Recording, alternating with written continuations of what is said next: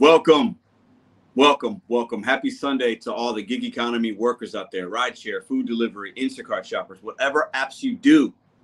Welcome to the live show that we do with Mr. Bet on You. I have a very special guest, Sergio, the senior contributor from the Rideshare Guide, will be with us tonight to have a friendly debate about legislation. He's going to bring some facts. We're going to talk about a lot of things that a lot of you guys have been talking about. But before I get too far, please one thumbs up in the chat that you guys could hear and see me okay before we and I start rambling.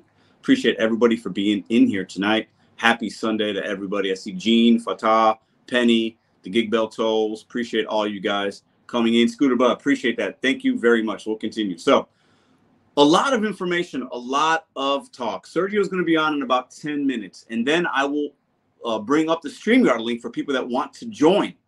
So if you want to join in on a conversation with Sergio and I after him and I talk about the thing. So basically tonight, as a lot of you guys know, I am at this point, okay, January of 2024.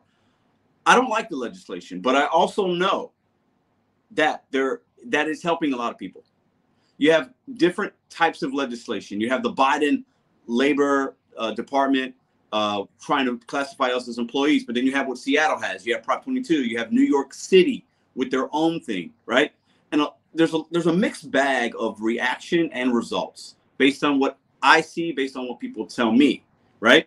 So we're going to dive into some of that, right? Because I think Sergio brings some information and firsthand knowledge, but then also what he sees from the rideshare community, which is a little different than this community. A lot of rideshare in here, but a lot of food delivery and shoppers on my channel.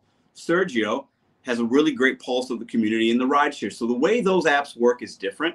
I think what people are passionate about is also a little bit different. The rideshare community has to deal with things that us food delivery people don't. But the legislation sometimes tends to go into both worlds. So we're going to get into that tonight.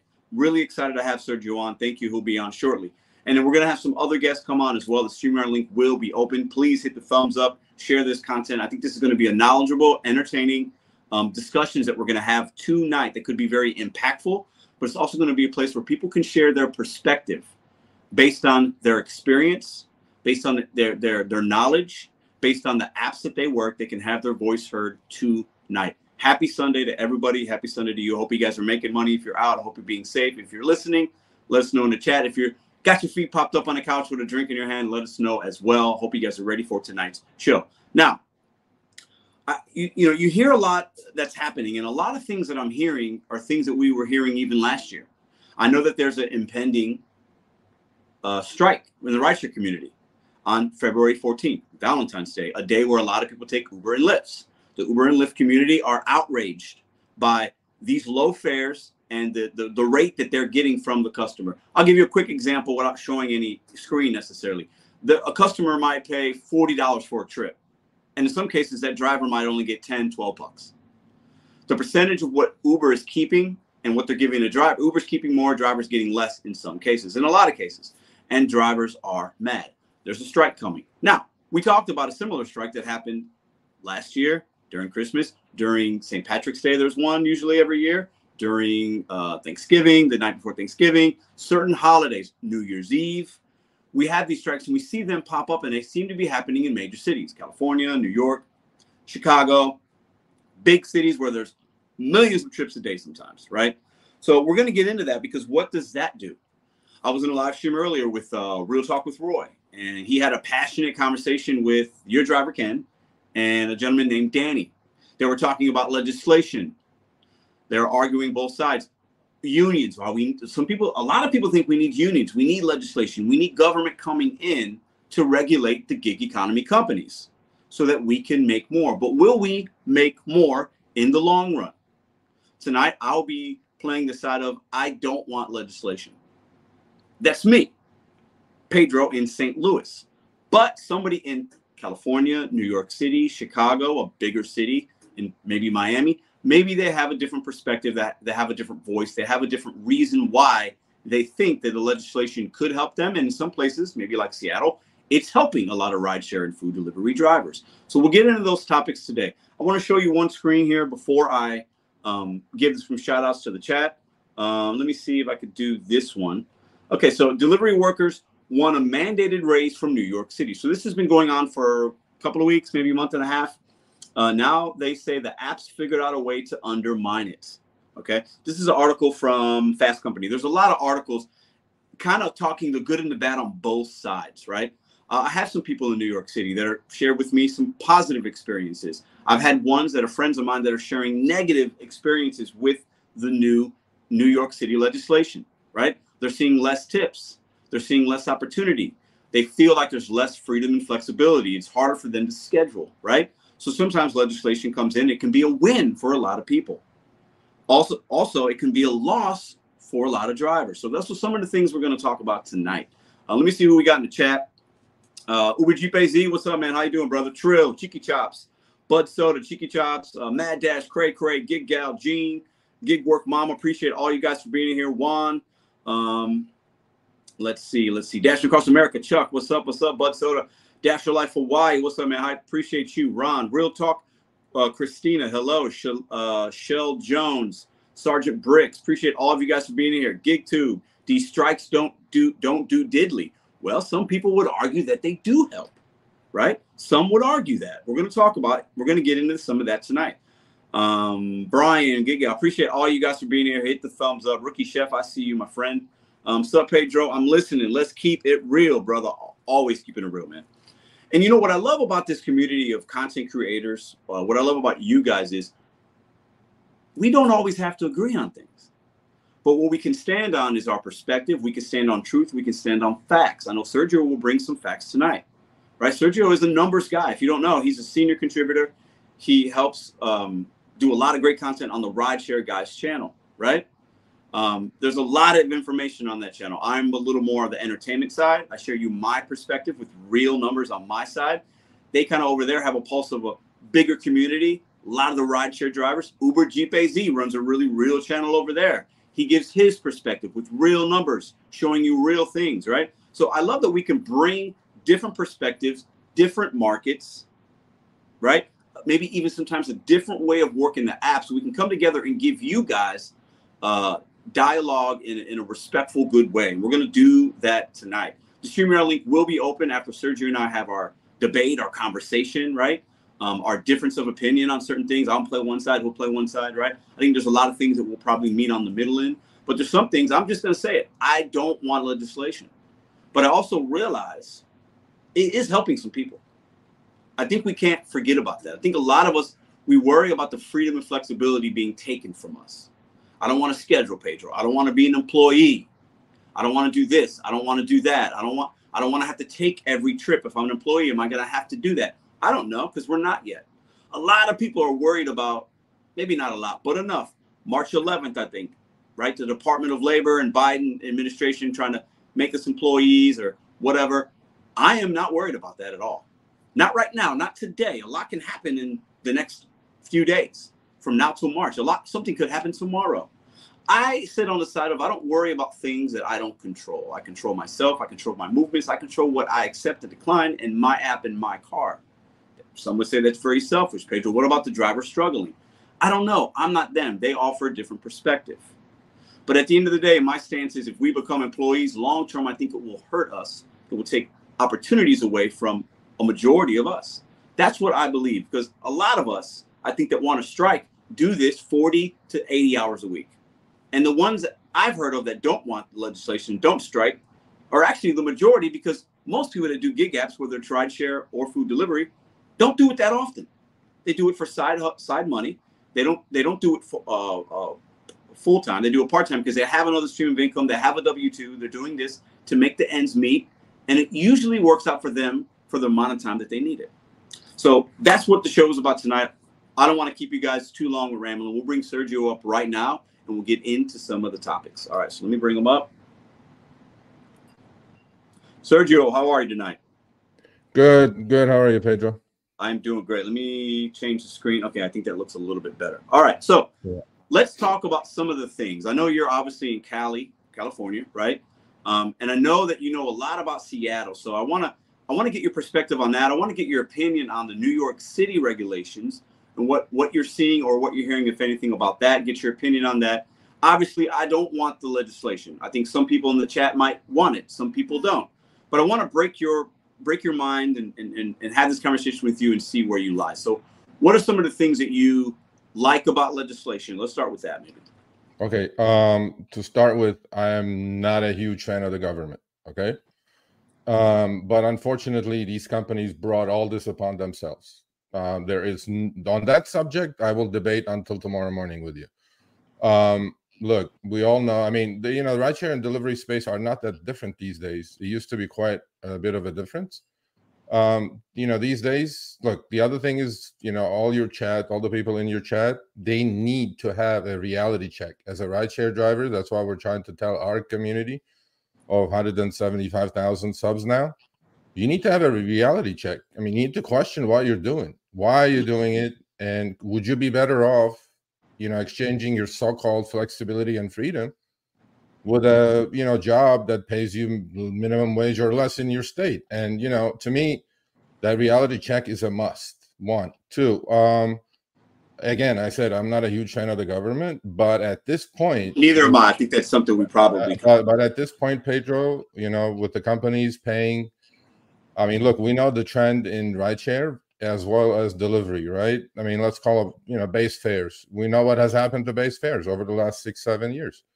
Nothing but down, right? I mean, I do quite a bit of deliveries myself. I enjoy it. It's my relaxing time. I kind of, reply to some of the YouTube comments or whatever when I'm doing it, because I'm super cherry picker when it comes to deliveries. I mean, I can't work for $2. Look, I can't take a burrito for $2 in my 2-ton car. It's just not going to happen. I mean, we'll talk about New York, obviously. We'll talk about the other states. But so with that caveat that I'm not a huge fan of the government, these TNCs are, transport network companies, and DNCs, delivery network companies, they need a brake check. And the government and legislation and possible regulation is their brake check, because unchecked, look where we got, right? You remember your days of base fares of $5 minimum. Now your base fares are $2 minimum. I mean, I'm seeing some trips that are less than $2. What can I do I can even buy a pack of gum for less than $2. What are we doing here, right? Yeah. So unchecked, this is what the game plan of these companies is, and they're going to keep doing it until there is some resistance, until they're brought to the table. So I don't know if you know who Josh Gold is. Josh Gold is head of Uber legislation. Okay, he was the guy actually that signed the contract with, the settlement with the New York AG after 7 years, right? And I have spoken to him personally, and this is what he wants. He goes, Sergio, look, you seem like a reasonable guy. All we want out of all this, look, if you guys bring legislation that's like going to make everybody employees, we're going to fight with everything we have, and we're going to kill it. No ifs and buts about it. Right. But we will come to the table and talk to you people, as long as you guys are willing to stay independent contractors. So we ran a survey on our channel. All 3,000 people voted. I mean, it's a small sample size, I get it, but out of 85% of all the respondents said we want to stay independent contractors. Right. 15% said we want to be employees. Okay, good. And that's what the companies are saying as well. DoorDash is saying the same thing. Grubhub, Uber Eats, Lyft, they're all saying the same thing. But we also ran a concurrent survey with that question, which was, do you think you are being treated truly like an independent contractor? On that one, the opposite was the case. 70% said, nope, I don't think I'm an independent contractor. 30% said, yes, I'm an independent contractor. So there is this dichotomy. There is this conflict between those two things, right? And my thing about legislation is bring these companies to the table, because that's the only way they're going to come to the table and discuss rates like or benefits like Seattle. Let me ask you this. What happened in New York City, right? So that's my push towards proper legislation, by the way. And lastly, I'll finish with this, is a lot of legislatures, they don't drive. Like, Stephanie Vigil in Denver, right? She was a driver. She knew what she was talking about. She brought a very clean bill with not much, really, nothing to do with earnings, nothing to do with base fares. What did the companies do? They killed it. Same thing in Minneapolis. They killed it. These are powerful, powerful companies. And in order for them to come to the table and talk some sense, We need to also educate the legislators, because these people write laws that are completely against what these companies want to do. So you have to have some sort of a give and take, right? You have to give up some things to receive some things. And that's where legislation is going to be necessary. Otherwise, these people are going to screw the driver on the rideshare side and the delivery side all they want. Well, the companies will definitely do that. Let me ask you a question. When you say we got to get them to the table with proper legislation, what does that look like in your opinion? And also, second part to that question, do you think we're at the table with proper legislation right now in some cities? In some cities we are, in some cities we're not. Look, the companies, all they want, I'm telling you, this is from the horse's mouth, and I'm allowed to say this on your channel, and I said it on our channel. That's what the companies want. The companies want, let's start the conversation with one thing. You guys need to give up your collective bargaining rights. You guys need to give up unionization. We want you to stay independent contractors because our business model cannot support 20 million employees. It's just no, not going to work. It can't. Right? But that also coincides with the community's voice of them wanting to stay independent contractors. Look, that's their problem. That's the workers' problem. For one reason or another, people want to do this. Okay? For one reason or another, they want to stay independent contractors. Have they done their numbers? Do they look at profitability? Why do they do it? Everybody has their own reasons, and we're not going to get into any of that. But look, community says we want to stay independent contractors. The companies say we want all of you to stay independent contractors. So there is like a meeting of the minds there, right? And now all we have to do is introduce proper legislation for the companies to come and negotiate. Same thing happened in Seattle. Same thing is happening right now. In fact, Tuesday, we're going to have Malda. Malda is Minnesota Uber Lyft Drivers Association President Eid Ali and Senator Fatah, who is a senator of Minnesota, and they're very friendly to the driver cause. There are certain things the drivers want on both ends, rideshare or delivery, which is higher earnings, obviously. That's the number one thing. Everybody wants higher earnings. Unjust deactivations, safety. These are the things that we want as the driver community, and these companies are not deaf to it. But in order for that, but they're not also going to do it on their own. They're going to keep doing what they're doing. They're going to squeeze as many orders as possible. Like DoorDash did 562 million orders last quarter. How did they all get squeezed into the system? I mean, a bunch of them are $2 no-tip orders, right? And same thing in rideshare. I mean, I personally went out and drove. I did something last weekend that I had not done in 8 years of being a rideshare driver. I went out and took 20 in a row. Like you've done videos like accept everything. Rideshare. Yeah. Oh, it had to have been rough. Oh, no. You know what? After the third, fourth, before I pulled my hair out, I was like, whatever's left of it, I got relaxed. I go like, okay, I'll just allow the algorithm. Let it take me wherever it's going to take me, right? Yes, it took me all over LA, and then I put all my numbers out. In LA, doing rideshare. I mean, rideshare is a little bit more risky, obviously, than food delivery because I have a passenger in the car. You have the risk of that. So but as far as my numbers were down to the penny, $21.50 before expenses for all 20 trips. That includes gas, depreciation, maintenance, wear and tear, all that, right? Well, my car is a 2021 Santa Fe, Honda Santa Fe, and it runs on about $5 to $6 an hour, depending on the variability of the gas cost. Well, if I just took $5 out, I work for $16.50, accepting all 20 trips, doing rideshare. Well, I can make more money going standing and flipping burgers somewhere for $20 now. You absolutely can without as much risk. Yeah, and liability, low risk, and no wear and tear on your car, right? So to me, at the moment, people, this is the reality check that your community, our community has to do. Be honest with yourselves. Look at your numbers deeply. Is there an alternative for you? Is the freedom and flexibility worth you working for less than minimum wage? And if there is no legislation, these companies are not going to do anything about it. Look, they did it in New York City, pushing and shoving. Obviously, they're putting some schedules on people. Obviously, they own the apps. They can do whatever they want. Yeah. And that's the, collateral damage that we'll talk about in New York City.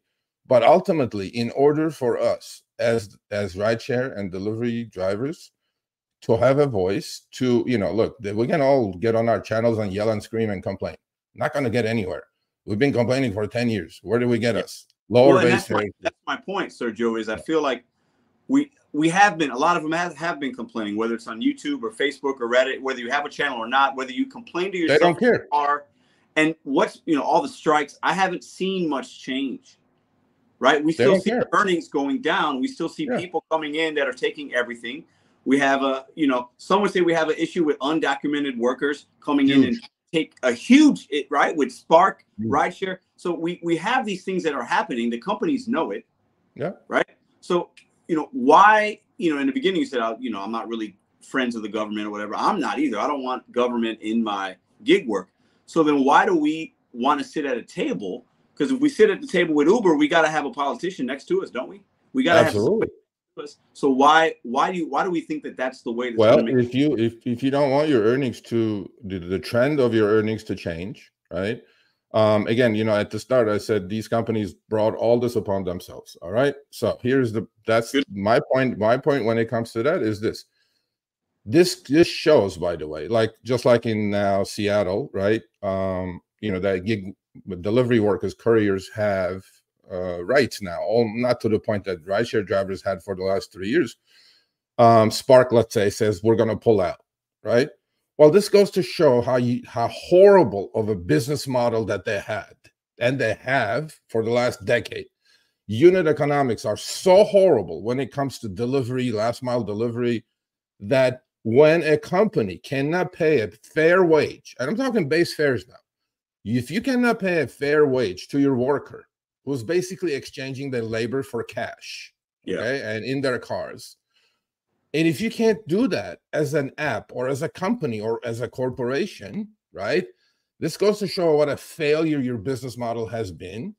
And this also goes to show you that, delivery, last mile delivery has not almost, I believe it is become working for tips. Because if as a company, you're forcing almost your consumer to subsidize worker earnings with tips, that's a broken business model to start with.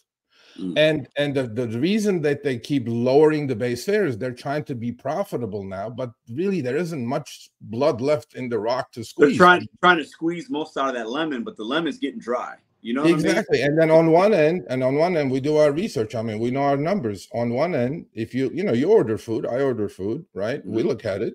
What has happened to your delivery fees, service fees, this fee, that fee? What has happened over the last 3-4 years? It's gone up. It's gone up. I wouldn't say double, but it's probably gone up 50%. But how much of that has been shared with the courier community, with the last mile delivery driver community? Not much. In fact, probably none. In fact, base fares keep getting cut lower and lower.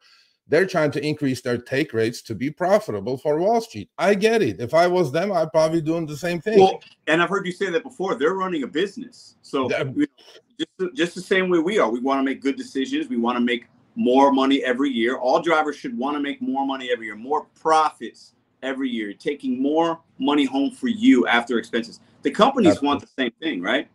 You know, let me ask you something. So out of what you know from drivers' experiences in Seattle, would you say that that's been a win for those drivers in that city? Yeah. Pedro has left the building. All right, everybody, we're on our own. Or the stream went out, one or the other.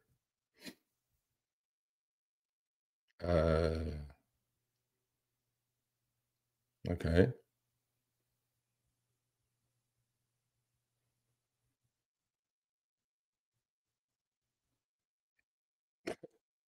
What's up, people? I don't know what's going on. All right. Should we end it?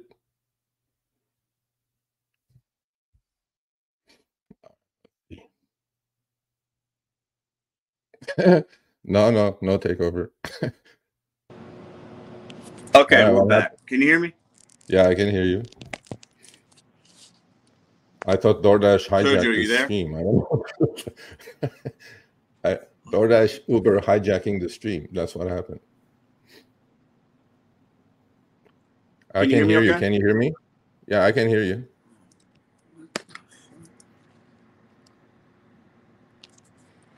Mic check, mic check. Can't hear you. Yeah, I can't hear you. I haven't changed anything. You left, you came back. What the hell? You want me to leave and come back? Hold on. What happened? Hold on, guys. Stand by. All right. Can the Yeah, chat I can't hear hear me? Sergio. I know you guys can hear me. I can't hear him. Can you guys hear Hold on me a though? second. Can Let the me do that.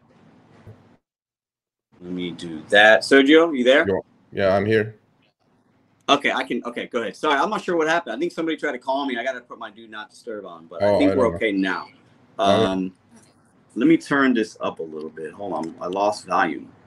Okay, go ahead. So we were All talking right. about Seattle. Go ahead. Okay, yeah, we're talking about Seattle. So 3 years ago, WDU, which is not your usual typical union, in 2020, it started with a friendly city council in Seattle. And they said, look, this is bullshit. We're not making enough money. I mean, we're driving our cars to pieces. We're driving our bodies to pieces, and then we have nothing to show for it. Look, on rideshare, there's one thing that's evident, that people drive a lot more miles than they do in food delivery, right? A full-time rideshare driver will literally drive 6,000 miles a month. And well, you do that for a year, that's 72,000 miles. Your car just depreciated by 30%, probably, if not more. So they came together with, grassroots campaign, basically. Drivers at airports talking to each other and, getting together, created something called WDU, which is what Washington Drivers Union. Not your typical union with dues and all that stuff, right? It's just a club, let's say. It was like a club. But then they found in Seattle City Council very friendly council members, okay? And then, they couldn't reach these council members. So what they did is they went to the Teamsters 117 up in Seattle, and they said, can you guys hook us up with these council members who seem very friendly to our cause of higher pay, unjust deactivation rights, safety, healthcare to a point, paid time off, all these things. And Uber and Lyft said, go F yourselves. We're going to pass something called Prop 22 clones in there. But then the City Council of Seattle stood strong. They said, no, F you, Uber and Lyft. We're going to have you come to the table and talk to us. Otherwise, we're going to pass our own ordinance, and you're going to have to pay these people higher fares. And what does Uber and Lyft do automatically? They go, oh, we're going to leave. I'm like, okay, bye. Have a nice day. And so what happened is that Seattle Council members, stood strong. Uber came to the table, and they created this package that is the best package that I know of in the country when it comes to rideshare, right? And it's been in existence for 3 years now. Not 3 months, not 3 weeks, 3 years in the city of Seattle. And yes, the fares did go up, okay? But if you look at the history of fares, there was a few articles written by the professor Len Sherman of Columbia Business School.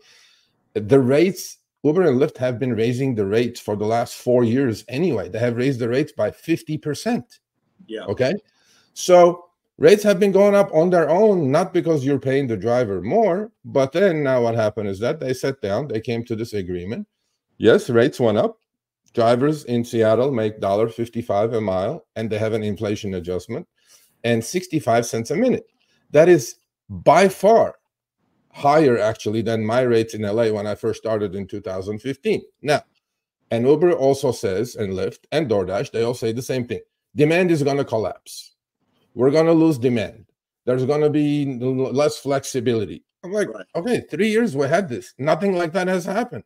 Now, the demand in Seattle caught up after the pandemic a little slower than the rest of the country, because Seattle is a very high-tech centric, and then they had layoffs everywhere in Seattle because, Amazon is in Seattle, a whole bunch of high-tech companies are based in Seattle. And so, but now the demand has caught up to the pre-pandemic levels. The drivers are making a lot more money. Granted, they may be working less, less trips. They're doing less trips, like quality over quantity kind of a situation is happening there. Mm-hmm. And the passengers did not go away. They're still using Uber and Lyft, and demand has not collapsed. So I'm not saying the exact same rates as in Seattle would be successful, but a version of it. And in fact, that's what we're going to talk about on Tuesday on Show Me the Money. MALDA, Minnesota Uber and Lyft Drivers Association, started exactly the same way Washington Drivers Union started. Okay. And they basically, I've spoken to them a million times already, and they literally carbon copied the Seattle model. Now in the city of Minneapolis, they just had elections, because what happened is that Uber and Lyft and the governor of Minnesota, and mayor of Minneapolis vetoed all these ordinances that were brought up before it even went to anywhere, right? So now in the city of Minneapolis, Malda had, not Malda, but the council had elections. Now they believe that they have 9 friendly city council members who will override the veto of the mayor, and they're going to pass something very similar with lower rates that is satisfactory to the driver community in the city of Minneapolis. So what is Uber and Lyft are saying? We're going to leave. We can't do this. A lot of people are going to lose their flexibility, blah, blah, blah, blah, blah, blah, blah. So I go to Uber and Lyft. Don't let the door hit you on the way out. Bye. Okay? Nobody's going to go anywhere. So my plan is to support proper legislation, city by city, state by state. And these are not your typical SEIU unions. I know people don't like unions these days. Has nothing to do with your typical unions. Some do. I mean, I was in a chat earlier. There's a guy he's a rideshare. He wants unions. He wants us to unionize. Yeah. He's part of that 15% that wants to be an employee. So yes. And 15% of millions of drivers, that's still a lot of people, right? Yeah, absolutely. But it's still a lot of people, I think, for some reason, do want unions for whatever reason. Yeah. Absolutely. I'm not going to deny their rights to be unionized and do whatever you want. But my bottom line is legislation is necessary for these companies. You know how you're driving, some a-hole will come in front of you and brake check you? Sure. That's the way I look at legislation. I don't want these companies to disappear. I'm not enemies of these companies. Man, I talk to these companies every week. I think they do a decent job of providing a living to millions and millions of people, right? They do. I agree with that. I mean, look, if you look at just Uber's earnings, right? Last quarter, whatever from, they collected close to $40 billion from the passengers. Okay, that's their top line. The drivers got $16.6 billion out of that $14 billion. That went into the economy. Okay. And a lot of people put food on the table. A lot of people, did whatever they did. Same thing with food delivery. It's the same thing. They do provide something. Okay. Look, if you want to start as a rideshare driver or a delivery driver, it's guaranteed that you will make something. I'm not telling you will be profitable. I'm not telling you will get rich, but you will make something. You can make $5 an hour.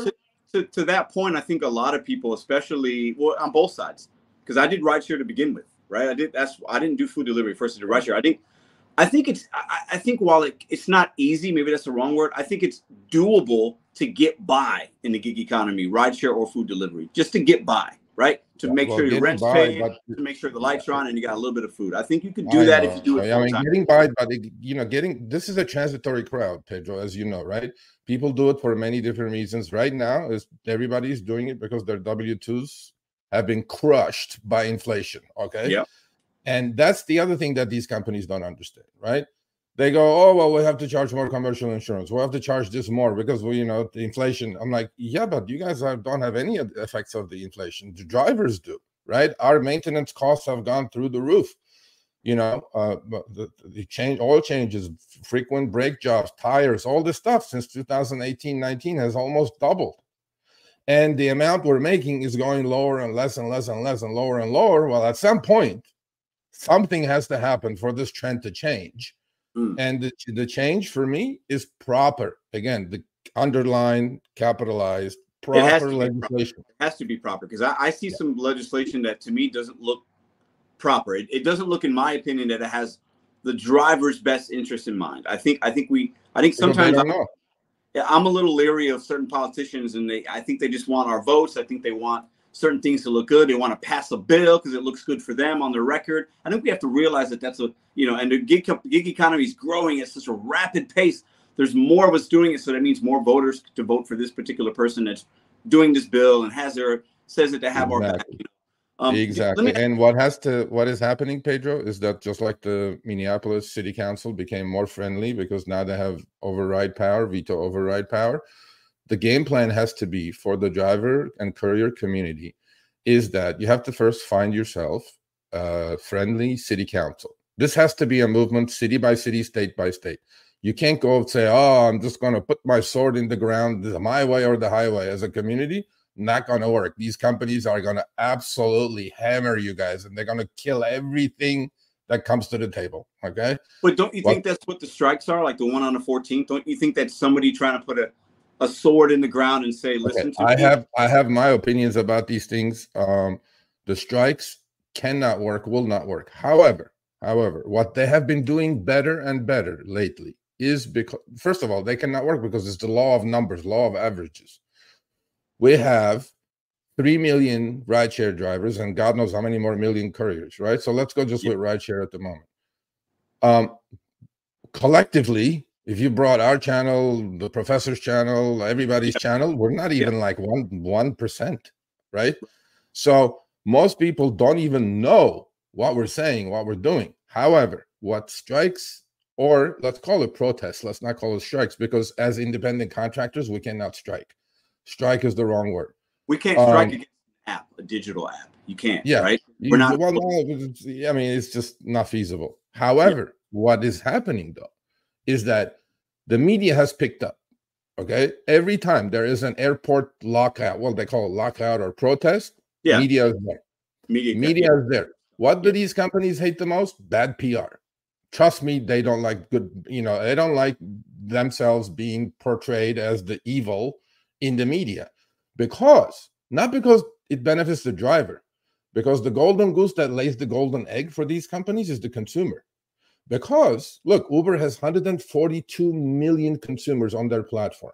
Okay, I bet half of those consumers have a heart, thinking, well, my courier just brought me my food, I want to tip, but these companies are telling me not to tip, right? So my thing is, once you start getting to the consumer, and the only way to do that is bring it to the media. Media attention is always good. There is no bad exposure. It's always good exposure. Do you really think that the media, you really think if the average consumer sees something on a news clip for a minute, that'll make them want to tip us? Nope, that'll make them start thinking, right? Okay, I just paid like $20 in service fees and delivery fees to DoorDash to deliver my food. Right. How much of that is going to my driver? And it goes back to the point of these companies wanting to have the cake and eat it too, because you as the consumer don't know. Most consumers don't know. You have these TikTok bullshit videos that go around that, whatever, which is, I hate those things, right? Because it gives the good drivers, good couriers a bad name to start with, okay? That is not the majority. That's in the minority, but, people like that shit. My thing is, once the consumer, because look, the driver community is a transitory community. They do it for 8 months. They leave. The average driver's life on the rideshare apps is 8 months. 8. By the time Sergio, as a rideshare guy, it's half of that on food delivery. Figure that out, right? By the time you can get to a courier saying cherry pick, by the time I can get to a rideshare driver saying cherry pick, by the way, I did those 20 trips. There were no cherries to pick. If there are no cherries to pick, what am I supposed to do?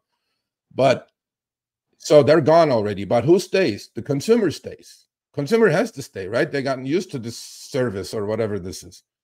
And once you start getting to the consumer and these companies figure out, wait a minute, all this bad publicity is opening the consumer's eyes, saying that, why the $20 that I'm paying to you, DoorDash, why is only like $2 of that going to my driver, right?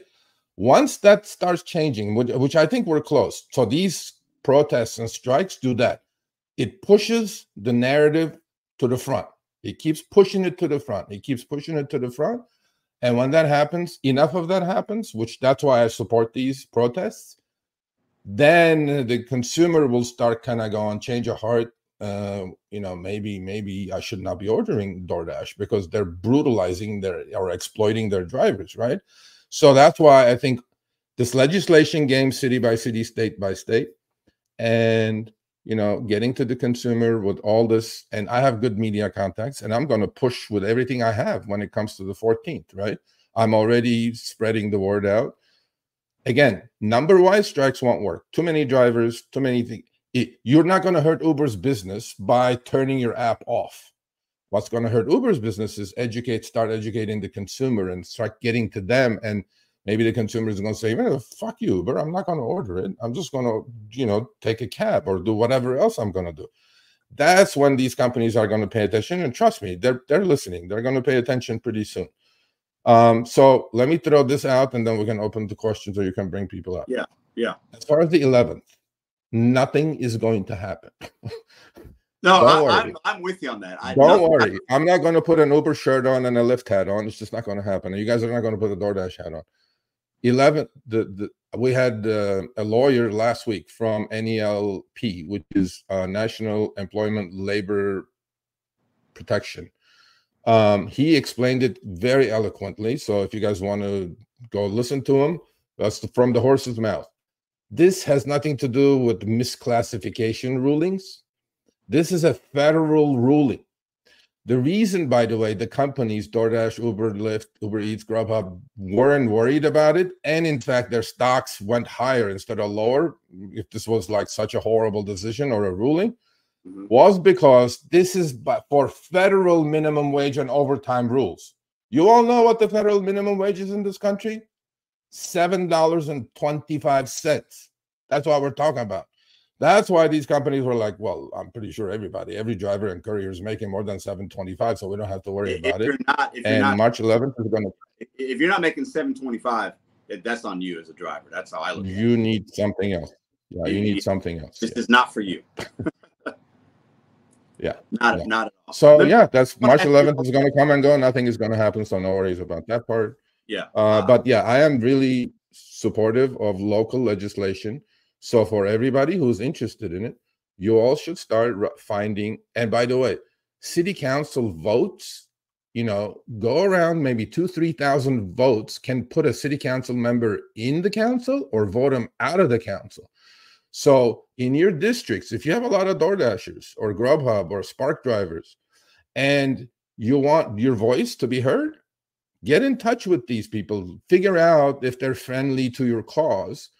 In a small city by city basis, we can influence elections as gig workers because we're in the millions, right? I mean, we're not going to influence elections on a national basis, but on a local basis, city council basis, we can influence elections. And these politicians, look, they want their jobs. Well, they're going to listen to you, right? If you start writing to them, if you start calling their offices, and I'm talking city council, that's the first level. And it's happening in Minneapolis. It's going to happen. It's happening in Chicago. So there are good things happening with legislation. These companies are going to come to the table and say, okay, what do you guys want? Okay, we want higher rates. Okay, what do you guys want? All right, without killing the market, because I don't want to kill the market either by legislation. I don't want the demand to fall off the face of the earth, right? But at some point, we need fairness, and I don't think the game is being played fairly at the moment. But don't you think that the more legislation we have, even if it's city by city, okay, Minneapolis, Seattle, it's not like federal necessarily, like with the Biden. Forget that. Yeah. So if it's city by city, and that's the most effective way, in your opinion, right? Don't you think? This is my opinion. I want to get yours. Don't you think what we're doing is we're just the people that aren't making it in the gig economy but want to stay in it? We're just appeasing them. So we're taking away from the good earners that are actually able to figure it out and through multi-apping or strategy or whatever, or hustle or grit, and we're giving to the people that can't figure it out. We're basically saying, Pedro, you're making $30 an hour. We're going to get you down to 25 because the guy making 15 needs to get up to 20. Aren't we just like trying to even it out? Like, do you think that that's going to be a sustainable? No, I disagree with that because look, I know you're successful in your market, but you have to look at the bigger picture, right? As far as I'm concerned, most gig workers are actually running on a negative. They're fooling themselves after they figure out all their costs. Yeah, I think so. I definitely think so. And they're just doing it just to pay a couple of bills here and there, but they're not looking at the collateral damage that they're putting on their bodies and their cars and things like that. But you mean more and I think, right? You mean the people out there 40 hours a week plus? Because I think the person doing it 10 hours a week is doing completely fine. That's my opinion. 40 hours a week? Yeah. Are you talking about the people doing it full time? Those are the ones that aren't making money, right? You're saying I didn't hear anything you said. Hold up. Can you hear me now? You're freezing. Oh, there might be. I see myself. Hold on. I think I should be okay. Can you guys hear me? Okay, now you're good. Okay, now I'm good. Yeah, now you're good.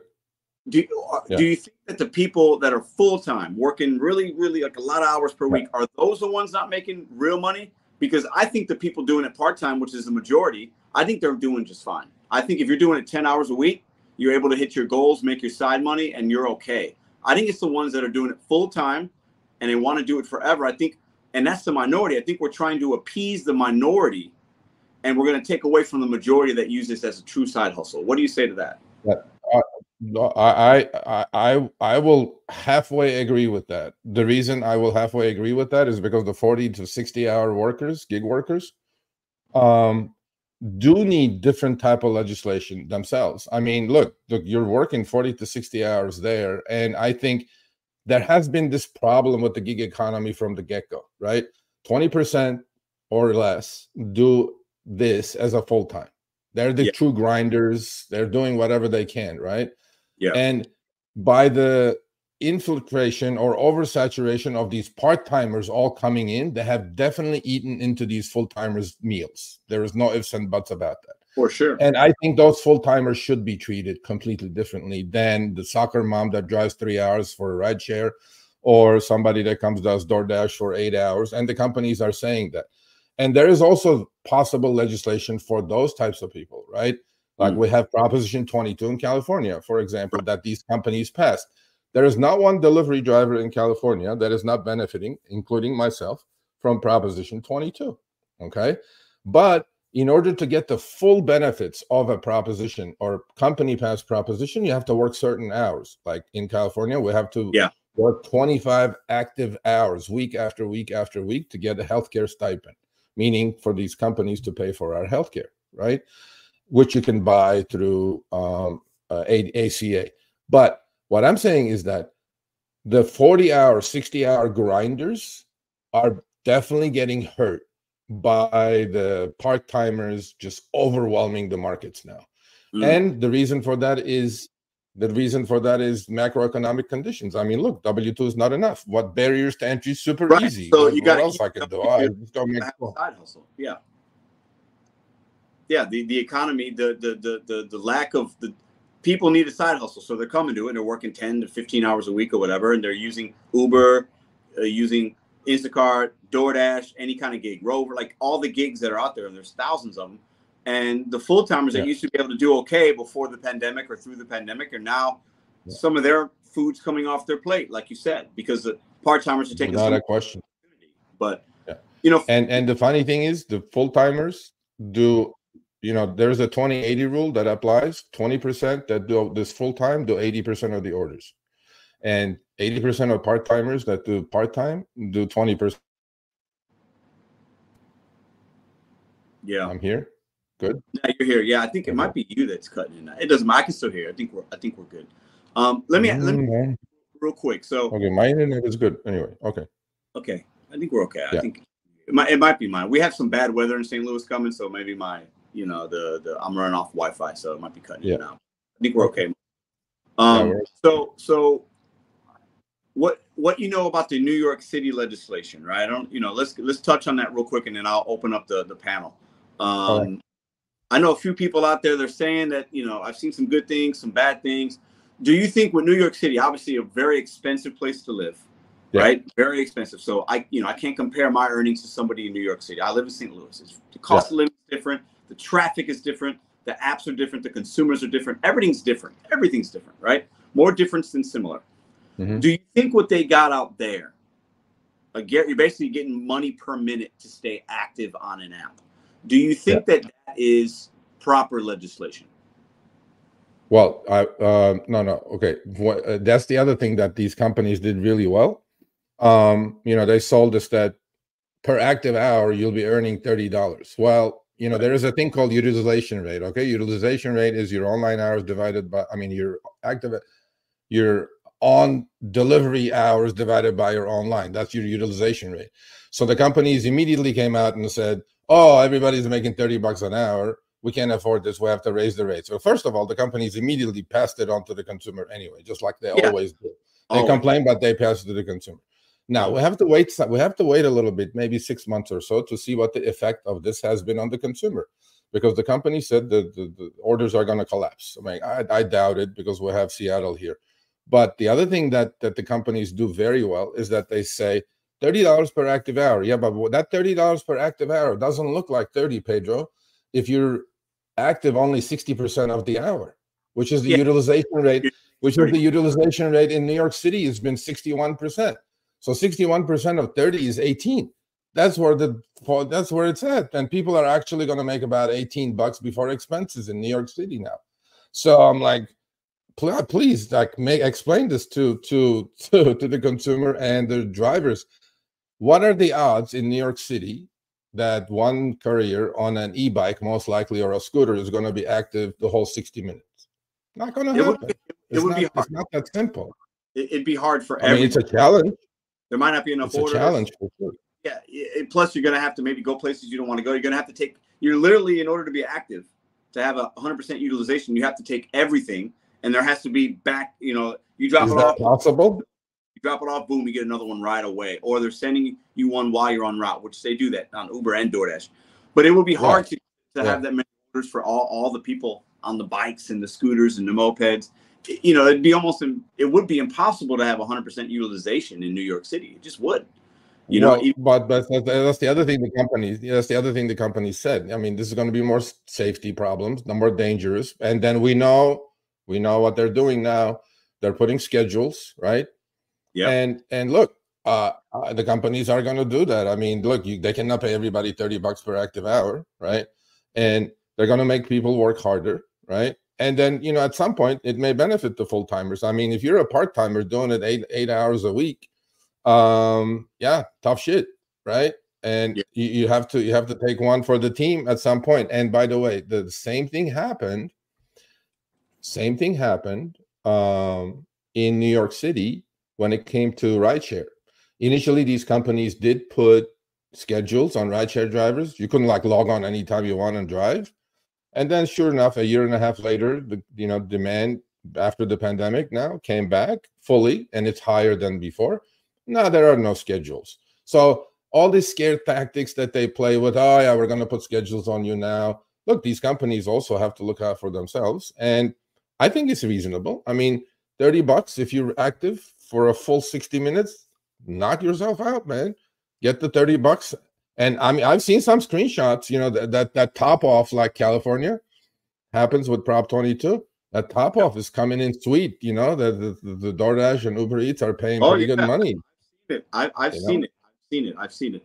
Yeah. We got a few people in. Sergio, you got maybe 10 minutes? Let's go another 15, 20 minutes. Yeah. Okay, sounds good. So I see a few people waiting. I'm gonna bring up one at a time so that it's not too crazy. I see GigTube up first, so he's not. He's somebody I'm going to bring up because he's not always a part of the show, and I want to hear his perspective. So let's bring up GigTube, Chad. Chad, can you hear us? Yep. Can you hear me? We can. How you doing, man?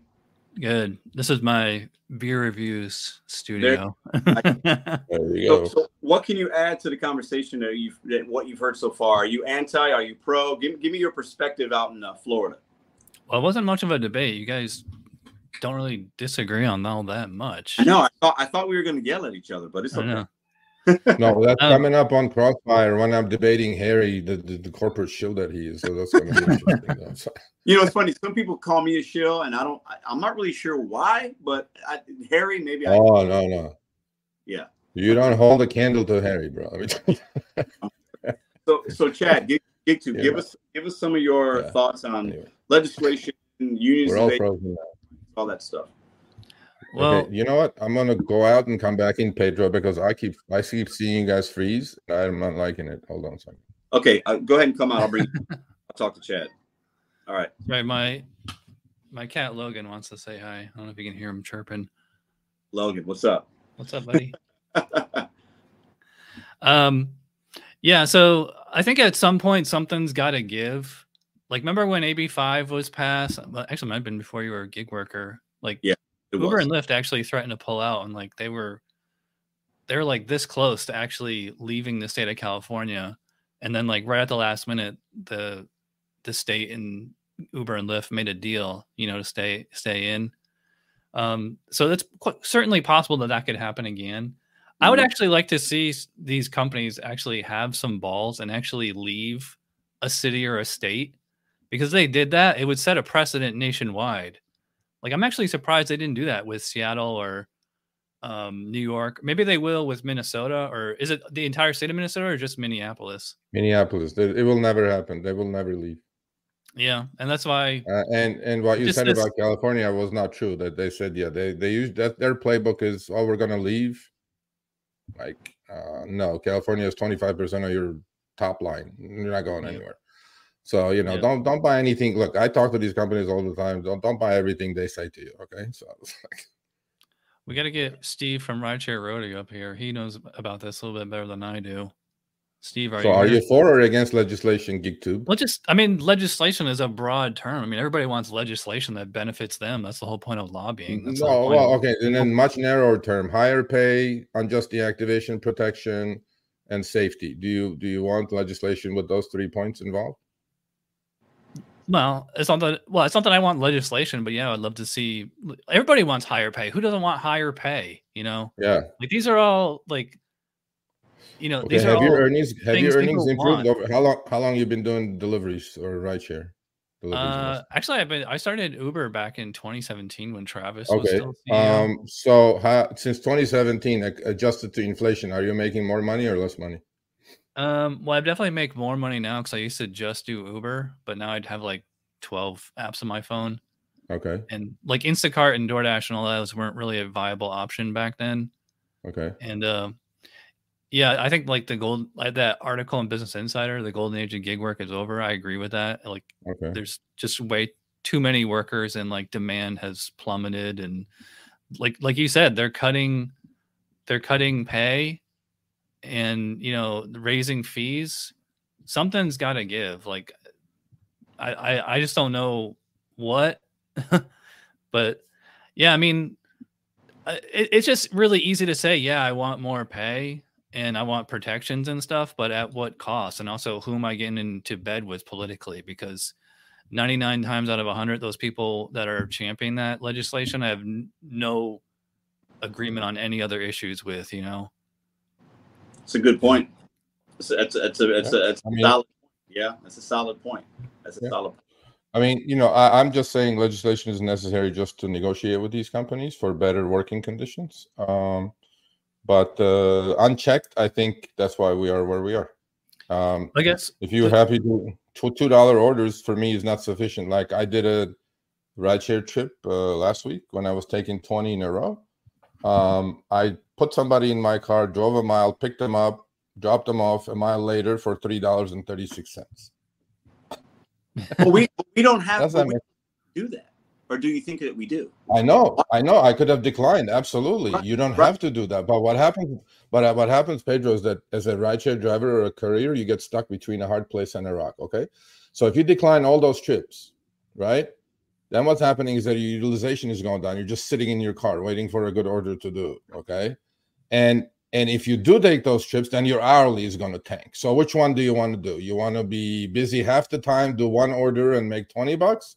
Or you want to do, you know, 4 orders and make the same $20? So either way you look at it, like, the numbers are playing in a way right now that either you have going to have very low utilization rate, super cherry picker type of thing, or here and there, or take the trash orders, right?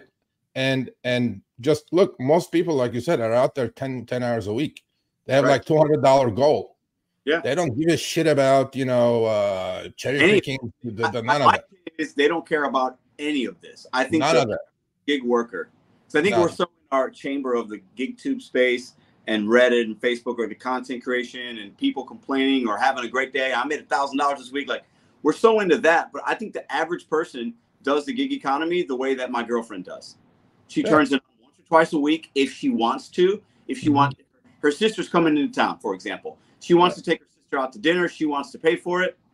She went and did some Uber or DoorDash yesterday and today, so she could do that. That to me is the average person that works DoorDash, right? Yeah. Or the average rideshare driver isn't working 70 hours a week. I think they're doing it less. They got a W-2. They do it to how I did it. Well, I got off my W-2. I worked for a couple hours. Maybe I worked for a couple hours on my day off. I had a bill I wanted to pay, or I wanted to go on a nice vacation, try and stack my money, or I'm just supplementing my income because inflation's crazy. My W-2 is not giving me a raise. So I need to make an extra $6,000 this year, right? Yeah. Keep up with my inflated rent, the inflated food costs. So okay, now I got to give away a little sleep, give away a little bit of my free time. And I got, I think most people don't care about the legislation. They're not worried about Joe Biden. They could care less about a strike that they see on TV. I think it's us that care about it, and that's okay because we're more ingrained in this community than my girlfriend is. Like, she could give a fuck less. But remember when we were in Denver, we had this conversation with you. I had this conversation with you actually. We were on the fireside chat. We were all bunch of us were sitting there. Yeah. I'm not looking at this is the problem that the driver community on both ends are facing, right? These companies are playing the long game. The drivers are playing the short game. That's the difference. And when you're playing the long game, you have the staying power. When you're playing the short game, like I just want to make $100 this week and go away, it fits these companies' bills because you are the one that's going to take the $3 trash order just to make that 100 up. Okay, you're right. So what I'm saying is that if people are coming and going, and for future generations who are going to keep doing this because gig economy is not going anywhere, you want to protect those people that are coming in. You don't want them to get exploited and you don't be taken advantage of. And I know huge problems happening with the migrant community now that just came to this country. They're being taken advantage of. They're being exploited, right? And you can't tell them, you can't reach them and say, oh, by the way, don't take $2 no tip orders. They're doing it. They got to do it because to them, $50 a day is huge money, as opposed to what they were making in Venezuela or in Ukraine or whatever, wherever they came from. And they're being shipped around the country like rag dolls. I mean, it's bullshit. So what I'm saying is that for future generation who's going to be, like, you and I will be gone a long time. And then 5 years from now, there'll be some other YouTuber who's doing what we're doing. Yep. I just want to make sure that the next generation of gig workers are kind of have some stuff to fall back on so they don't go through the growing pains that we're going through. And that's what I want my legacy to be. I mean, I don't consider myself a YouTuber. I'm a little more deeper than that. But what I'm thinking is I want to protect the people who are coming after me, as opposed to today is today. That's why we're playing the short game. And these companies are going to play the long game. And that's where, and the long game can only change by legislation. It cannot change by just saying, well, I'm in my bubble. I'm happy with making $25 gross per hour. It's not enough for me. So, but that's an opinion difference, though. That's it. So, can I jump in here? So, like, the topic of the debate is like legislation versus what? Just staying the way things are now? Like, yeah. So let's argue that. Let's argue that. So, legislation, and let's assume it's proper, and that could help us immediately, a significant amount, or keep it the way it is right now. What's better, Chad? I don't know. It's like they both kind of suck. It's the devil you know versus the devil you don't know. You ever heard that phrase? Yeah. So I don't know. Maybe you got to go with the devil you know. Well, the devil you know is going to keep cutting your rates, and you're going to need 12 more apps to make the same amount of money you were making 5 years ago. Yeah.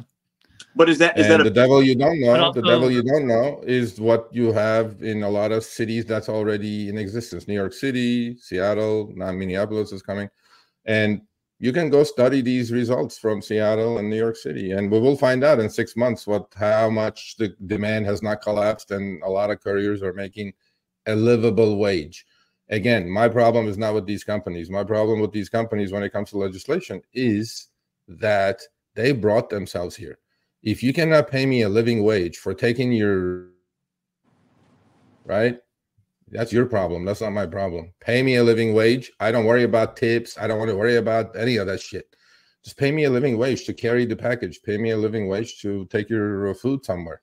Otherwise, living wage is like a loaded phrase, though. Like what it takes for you to live on is probably a lot more than what it takes me to live on, or somebody who has absolutely. In LA where I'm at, it takes a lot. It probably takes a lot more. So all I'm saying is city by, that's why I said city by city, state by state. St. Louis has very different cost of living, problems, or Florida, wherever you're from, LA for sure, San Francisco, definitely higher. They all have different. That's why we need to sit down and negotiate these rates, whatever they may be. I don't know. Yeah, and I actually think that it will happen on a city by city basis, because you can't do overnight a nationwide like Seattle, New York type legislation, because it's just simple laws of economics. Like, you drive the price way up, it's going to drive the demand way down. Then like you're going to be making $20 an active hour, but if there's no orders coming in, like actually Pedro and I were talking about this on your live stream the other day. I had Uber on for 2 hours, and it's like, it's not that I got crappy offers, that I got no offers at all. And I had UberX, Connect, and Uber Eats all turned on. And this is like on a Friday afternoon when, you know, people are ordering food for work and for the weekend, and like even like every app. I mean, it's also January, so maybe there's that, but I just can't believe that the demand is so low, or that the supply of gig workers is so high, or a perfect storm of both. I think it's definitely supply is as high as it's ever been, ever. I think customer demand is down too. No, my channel checks are not saying that. I mean, the earnings are coming out in a week and a half, all of them. Mm-hmm. I don't think demand is down. I think there's just more mouths to feed. The pie is about the same size and growing maybe single digits, but the mouths to feed from the same pie is a lot more. When I used to do a regular podcast a few years ago, I was saying that like there needs to be like a culling. There's way too many gig workers, and I would have no problem with like a mass layoff of like half the gig workforce. How does that happen? But the companies don't want that. Why would they want that? Like, you want to get every rideshare passenger picked up in 5 minutes or less, and you want the food to get there as fast as you can. So the only way that's going to happen is have tens of thousands of cars in the city waiting. There's a Uber driver on every corner. Yeah, it's great for Uber, but it sucks for the driver. Yeah, well, that's why my utilization rate in LA used to be 98% as a rideshare driver, right? Now it's down to 62%. Why is that? That's because there's eight cars at every corner in LA. I mean, you know, it's like demand is not doubling. So I'm like, you know, again, that will take care of itself at some point, right? Market forces always will take care of itself, you know. But at some point, you know, again, like at the start when I said everybody has to be realistic with themselves, right? Why are you doing this? Are you making money? Are you a profitable entity? You know, look, full-timers, like a lot of your people Pedro are probably full-timers, right? And, you know, those are the grinders, and those people are definitely not making what they were making a few years ago. It's just not happening. And you know, unless you got a bot. Yeah. Gentlemen, I appreciate it. I'm going to let a few other guys up. I want to see what these people got to say. Sergio, I appreciate your time. Okay, let's go another 10 minutes. Okay. I'm going to bring up a few other people then. All right, you guys ready for that? We good? Let's see what you guys got to say. So I got my man, the Gig Bell Tolls. I see Bud Soda in here. He's a fan favorite. I'm going to bring Slavic up here. I want to bring the Gig guy up here. Okay. Oh, shit, Slavic. I want to start with the Gig Bell Tolls first. Gig Bell Tolls, anti or pro legislation? What do you think? How do you? Man, it's just a very double-edged sword. I mean, it's sure we could get some proper legislation and it could work out for us, but then I think if people were to make like what $30 an hour, well, this Texas, hell, they'd be lucky to make $20 an hour, but $20 an hour like driving, then I think the oversaturation problem would skyrocket, and we just wouldn't see a lot of work. And also, Texas government sucks, dude. I mean, really, it does. Yeah, we don't want those people involved in our work, man. Not at all. Something needs to happen. I see what you're saying, Sergio. Absolutely. They're not labor friendly. They're not labor friendly in Texas. So you're not going to find a city council that's going to. Not at all. But the thing is that, look, did the oversaturation without the wages being so high happen anyway? Didn't it happen anyway? Yeah, you could argue that, but like I said, but I'm also a very heavy multi-apper. I'm like you, GigTube, but I have like 8 different apps that are on my phone. I don't have as many as you do, but I have a lot. But you know, you guys are all veterans, you know. But then the newcomer doesn't have 8 apps. Well, see, I'm not that new. I'm still pretty new. This is about, I've only been in this for a year. Okay. And yeah, but you're a smart newcomer. 90% are not. absolutely. Well, thank you. With the Slavic, how about you, Slavic? Legislation, not legislation, unions. Do you think we need what Joe Biden's pushing? Are we better off right now? What's your opinion?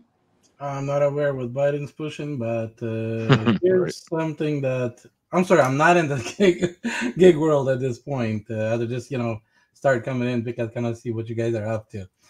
But this is the question, and the question is, as a businessman from the past, there's something called supply and demand, and we need to separate the supply and demand from the customer side and from the driver side. And the company, when they look and they see too many applications applying to get on the app, that means there is huge supply of drivers. They need to reduce the price to match the demand. When they drop the price, then it evens out, and that is what right now every company is looking and saying, hey, we need to adjust. Same thing, let's say, for you guys to understand supply and demand is, let's say you have 100 spoons to sell, and everybody wants it because you marked it for $1.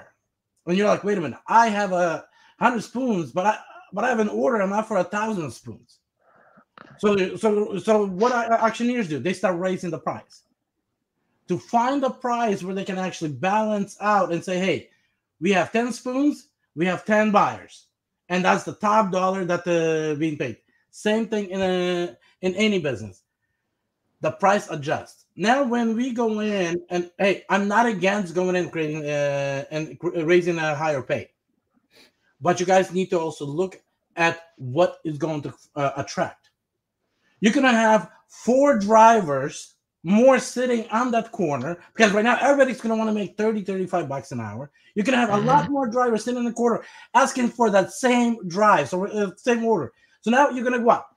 Before you were getting 4 orders, right now you're making the same money but only doing 1 order. That's if there is no compensation for an hourly. But if you do have a compensation for maybe it's gonna be worth it. I have no clue. So you're saying free market economics is going to take care of all the supply. So they're going to lower the price to a point that everybody's going to quit, and then balance is going to be found. Is that what you're saying? Until they'll find enough of people that will work to cover the. And there's one thing that you guys are not realizing: prices will not be going, because every year there's enough of teenagers that turning 18, get in their driver's license, get in their car, and they're ready to jump into our positions and take those orders. And they're willing to take those orders for pennies less. Okay. So the question is, are we holding on for something that somebody's willing to do for less, and we're trying to scream and say, hey, more? Hey, go for it. But the question is, how far will it take before you say, wait a minute, okay, I got right now $3 and $3 a mile, fantastic. But I only driven 2 miles for an hour, and I made $12. Great. That's what's happening though now. I mean, look, you have orders. How do you think DoorDash pushed out 562 million orders? Is it because everybody's making $30 an hour? Is that what's happening? No. So you have DoorDash pushing less than $2 base pay orders, and somebody is doing those orders. Okay. So according to your supply and demand theory, how much lower? Is it going to go to 0 before everybody quits and balance is found? Is that what's going to happen? No. I mean, look, people are doing the job still for shit pay now, and they were doing the job for shit pay a year ago. They were doing the job for shit pay 2 years ago. So I'm not sure that's ever going to end without a pushback.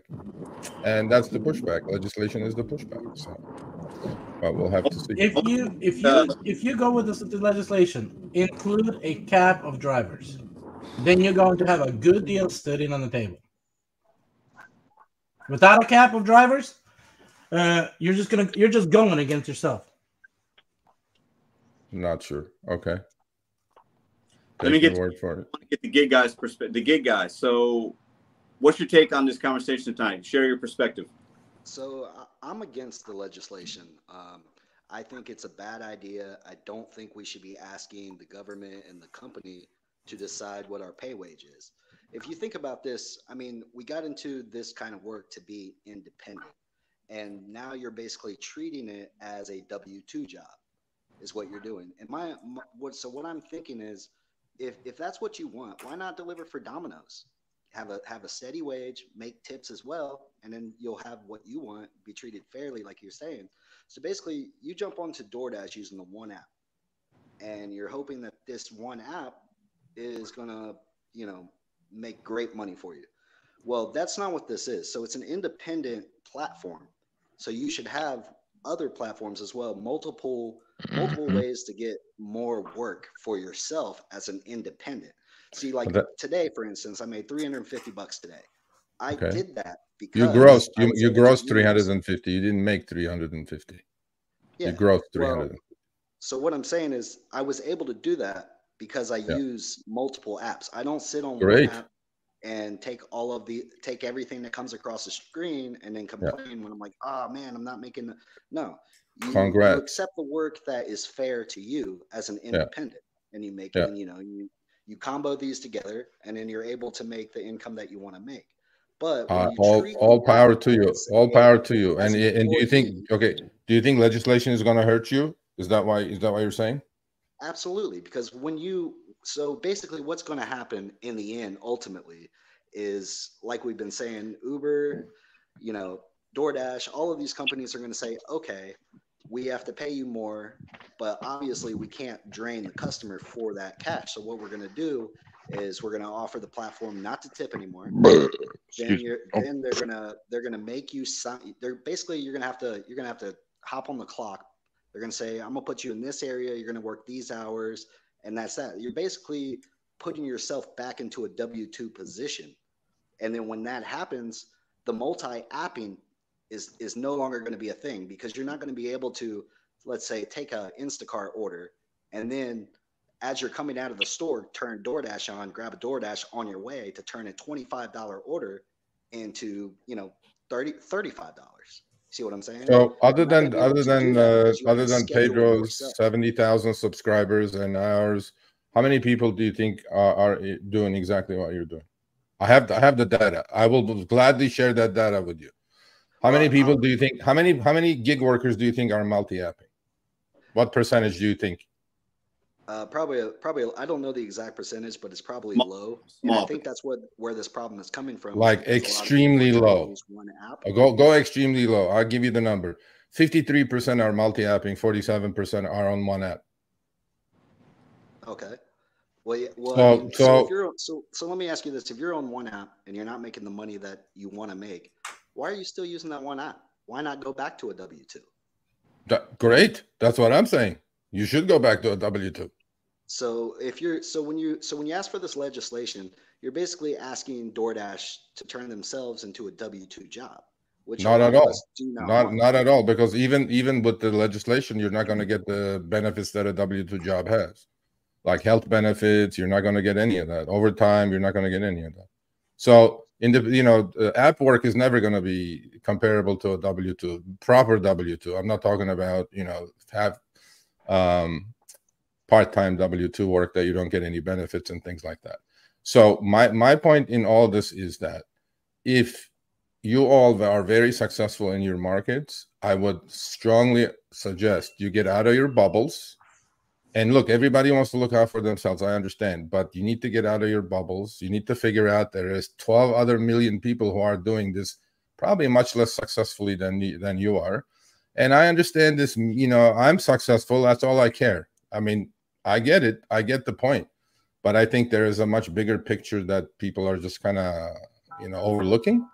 And, again, everybody has their right to look at legislation the way they want. But to me, at some point, I have no problem with these companies doing what they're doing.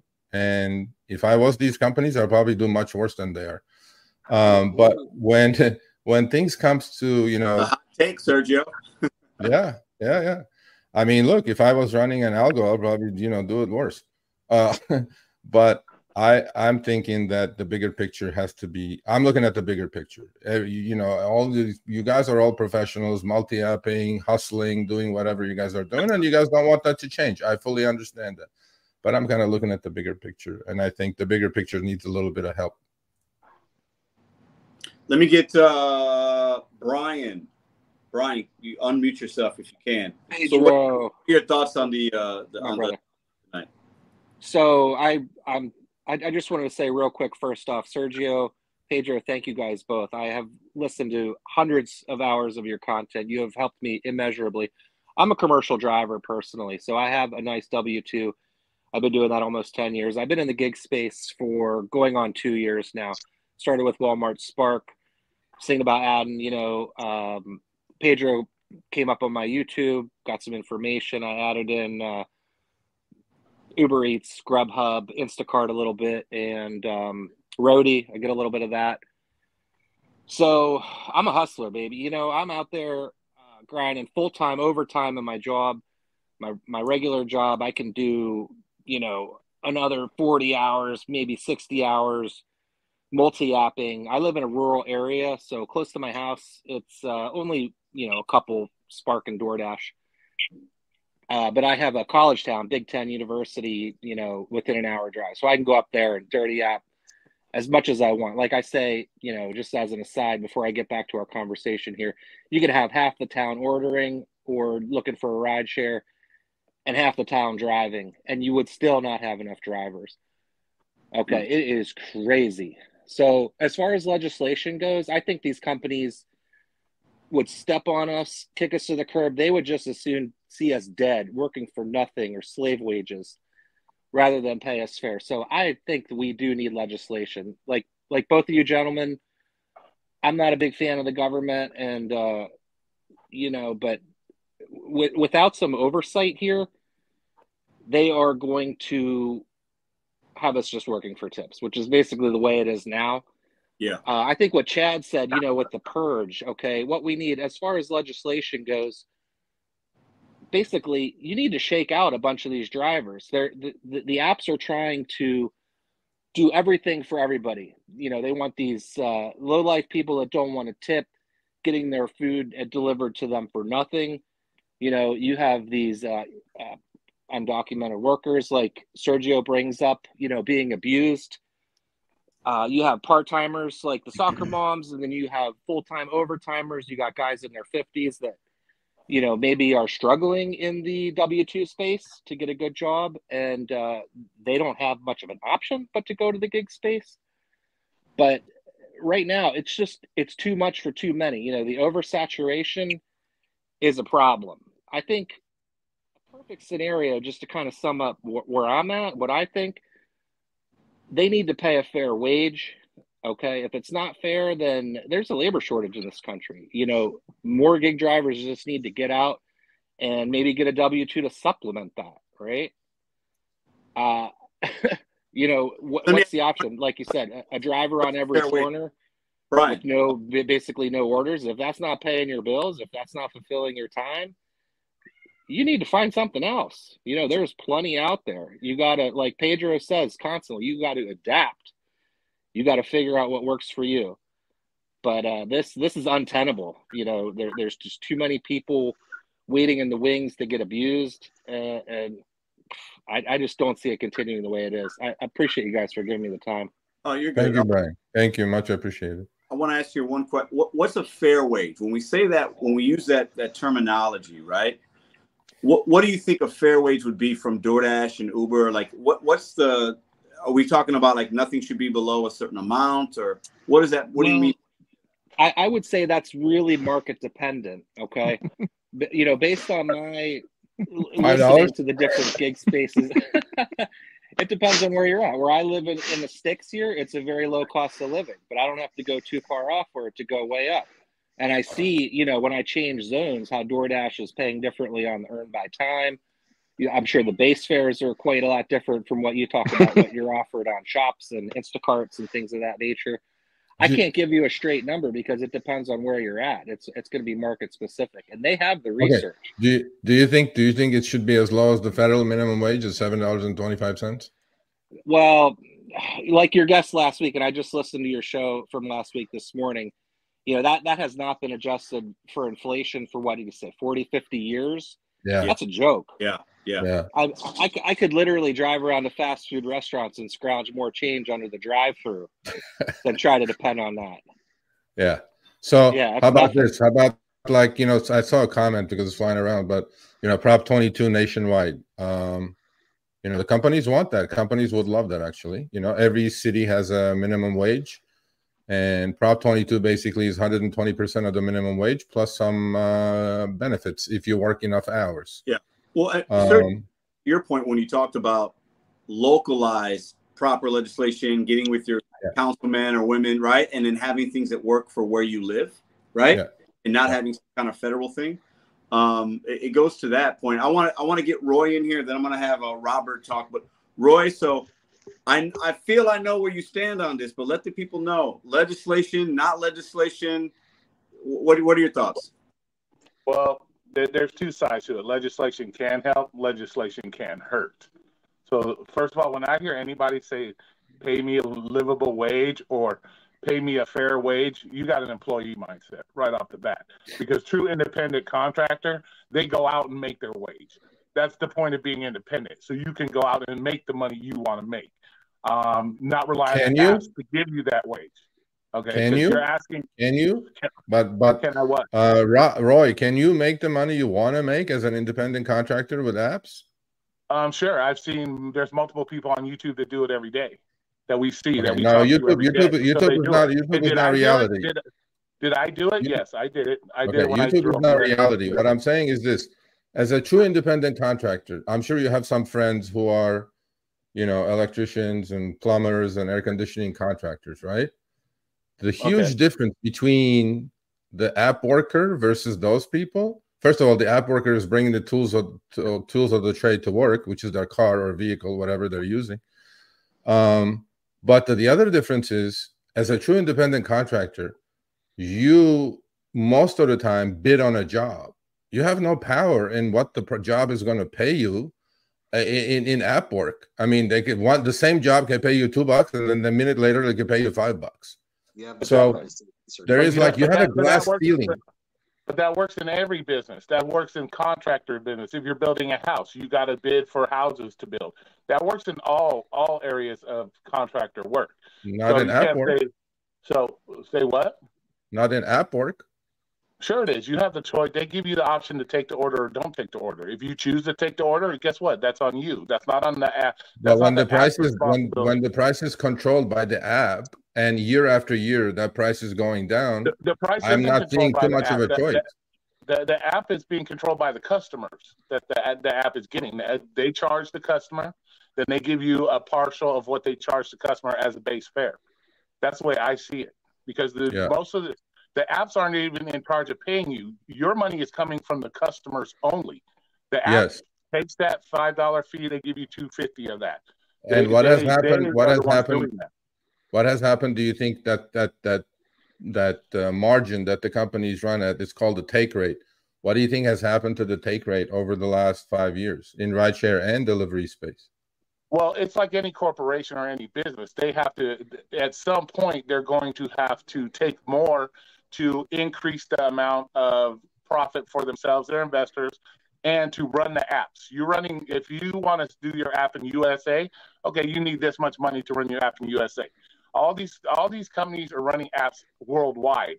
So yes, they're going to have to take more at one point to keep a worldwide market running properly. They're the ones put the initial investment. They got to pay for the servers. The more people that use the service, the more drivers they have, the more servers they got to pay for. The more IT people they got to pay for, the more they expand their business out around the world. Customer service, they got to hire more people in India or wherever they get those people from. They got to do that. So at one point, in order for them to expand the business to keep you guys employed, they are going to have to at some point take more of that money to reinvest it into the business to keep the business going.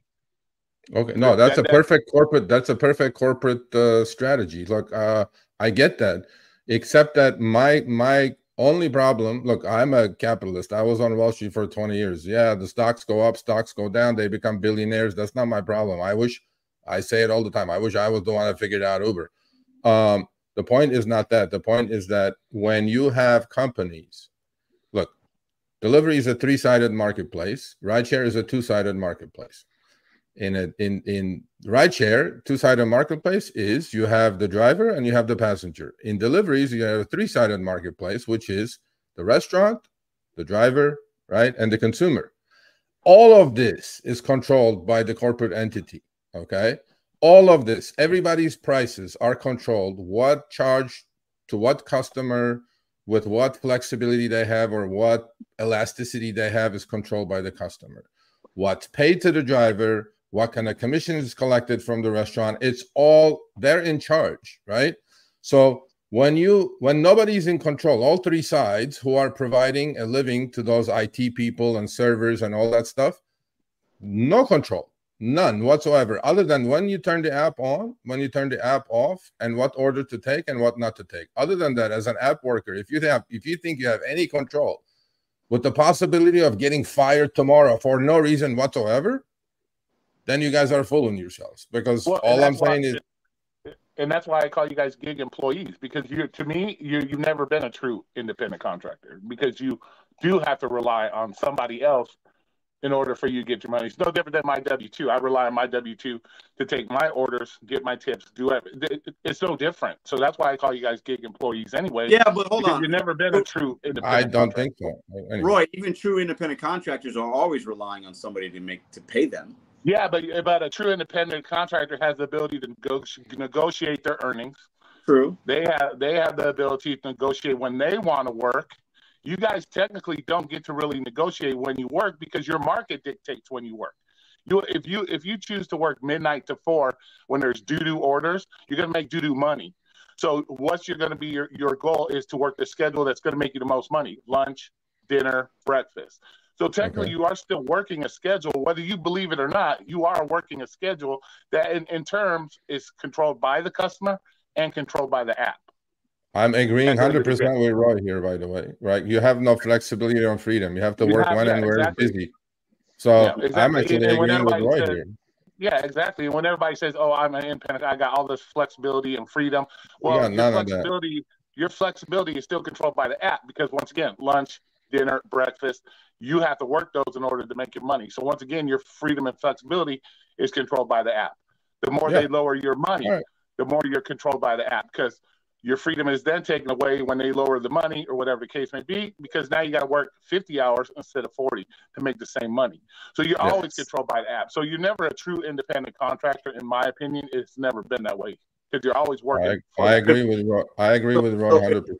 Okay, so let's take that and run with that. And let's just say that that's true. We obviously are misclassified. We're not true independent contractors, whatever. But let's say that we are controlled by the app, and our market dictates our schedule based on demand, right? And we have to go out and work Friday, Saturday, and you got to work dinner, and you got to whatever it is. Maybe breakfast is good for you, right? Would it could then, in that theory, if we're controlled and we don't want to be controlled, wouldn't legislation help in some ways, or not? Well, yeah, and I do believe some legislation would help, but that's got to be fine tuned. And another thing with legislation, yes, it may help in the short term, but what happens when you get more and more legislation on a city and state level? Guess who starts to want to kick in? The federal level. So you're starting a chain reaction. Once you start at the city level, you're going to start the state level, and then boom, the federal level is going to kick in. So yes, it can help in the short term, but it can also hurt you at the same time, because, okay, let's say you legislate like Seattle, you get a minimum of $26 an hour. Those part-timers now may want to become full-timers, because guess what? They're guaranteed this $26 now. So not only now you're having to work more hours to get your $26 an hour, because now you got a bunch of people jumping on full-time that may have been part-time.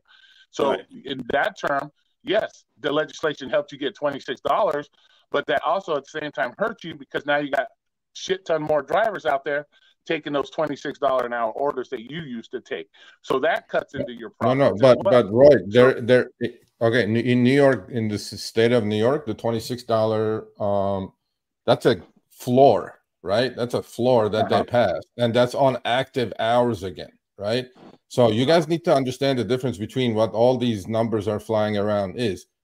The $26 in Seattle, there is no floor. They have set a rate by miles and minutes, and you accept You drive 10 miles plus half hour, that's what you get paid. There is no floor. What the companies are doing is in California, let's say with Prop 22, there is a floor that you cannot make less than that. Now, that's a protection for the drive. Well, not rideshare so much, but for the courier, that's a decent protection. Because when I deliver, I get money from Prop 22 all the time because it doesn't pay enough, right? But so basically what they did in California is they had the rideshare drivers subsidize the delivery drivers, basically, and all of this, by the way. So will you guys understand when the legislation happens? All of this is being paid by the consumer, period. Okay? All of Prop 22 is funded in California into the billions by the consumer being charged 75 cents to $1.50 on each rideshare trip and delivery order. And the other thing that's happening, by the way, most full-timers in California as a courier do get Prop 22 help. But who's helping them? The 10-hour driver, the part-timer that you guys are thinking is going to, drive, they're not collecting any Prop 22 money. The way all these laws these companies have written is basically eliminates 85% of those part-timers out. Just like DoorDash says, drive 10 hours. You have no rights, buddy. You're just going to go subsidize the guy that's doing it full-time. So that's why Prop 22 is kind of working in California, right? But in New York City, there's a different story. New York State, they passed the 26. That's a minimum wage guarantee per active hour. Not like I'm sitting in my car watching YouTube and getting 26 bucks an hour. It doesn't work. It's not that simple. Yeah. So to me, it's like, look, I actually agree with everything Roy said. You guys are not true independent contractors. You guys are fooling yourselves. Yes, you do have some sort of flexibility and freedom. But like he said again, Roy, the go work between 12 a.m. or to the pothead crowd. You're gonna get all the no tip orders, and you want to deliver those. But in order to be successful at this, I'm going to leave in 5, but legislation is something to stop the trend. The trend in earnings, you can look at this many different cities, many different states. I am hoping and wishing that all of you are successful in your own little bubbles, in your own one little state or city, but that is not the picture that we're seeing as far as the overall trend is concerned. Even if you listen to these companies, it's not good. The reason it's not good is because, again, what Roy said, they have to charge as much and pay as little as they can to be profitable, have their shareholders be happy, all that good stuff, which is fine. That's the way the world works. But at this point, working for tips, to me, as a courier, is not attractive. So if it's attractive to you guys and you guys don't want legislation, by the time legislation comes around, you all just vote your city council people out who are friendly to the courier community. So. But then you also got to, what else are you trying to legislate? Is it just the money part about it, or because as far as safety goes, no, it's a package. It's a package. You can't, in my opinion, legislate safety, because that's like asking criminals to follow rules. They don't do that. You're right again. And I said this, and I said, if you are going to legislate safety, then your goal is to get yourself to be a protected person. Taxi drivers, police, fire department, those are protected drivers, which means if you are assaulted criminally or whatever, they get harsher penalties. That's what but I hear shit like they need to do background checks. That's impossible. That's like expecting 7-Eleven, every person who walks into 7-Eleven to fucking get a background check before they buy a Slurpee. So some of this stuff I see where legislation can help, but it also hurts because it's like they're not looking at the right picture. It's like, oh, I'm worried about getting shot. Well, you're in a business where you're dealing with the public. Anybody, you can get shot walking out of your house by drive-by. I agree with you. I agree with you 100%. I mean, look, Uber did 2.5 billion orders last quarter, okay? The rideshare and deliveries, billion would that be, not dollars worth, individual count. If I took 2.5 billion steps walking somewhere, I'm sure I'll break a hip and a leg and crack my skull or whatever. Shit's going to happen.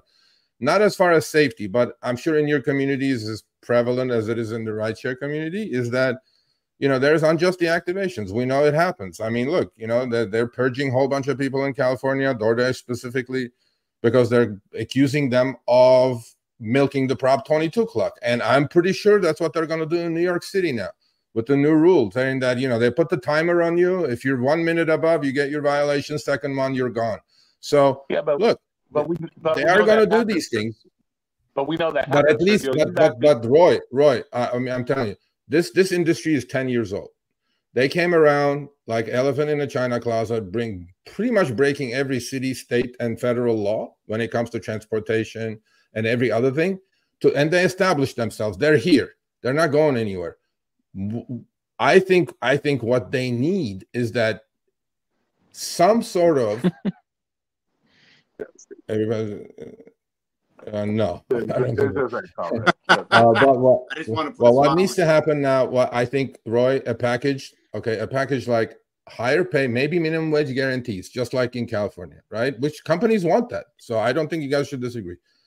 At least if I'm deactivated, I should have the right to be in front of a human being, as opposed to some AI bot firing me because some asshole passenger or a consumer, said I didn't get my food, right? So at least some sort of protection that if you want to do this as a career, which I advise absolutely not to, is that you have some sort of protections and on a human level, as opposed to just like robotic, algorithms firing you, hiring you, all this shit, right? So, but no, I agree with Roy. I think most of this legislation, you guys are too afraid of legislation. We're not telling the companies, you must pay this or blah, blah, blah, none of that stuff. So I wanted to get a Robert's perspective, but I don't know if he's still with us. I don't see him in the screen. Maybe he's doing deliveries. I don't see Robert. I'm here. Okay, you're there. I'll leave so somebody else can come out. But nice talking to you, Sergio. Good job, Roy. All right, guys. Talk to you later. Be safe, bro. Be safe. Be safe, Roy. Good talk, man.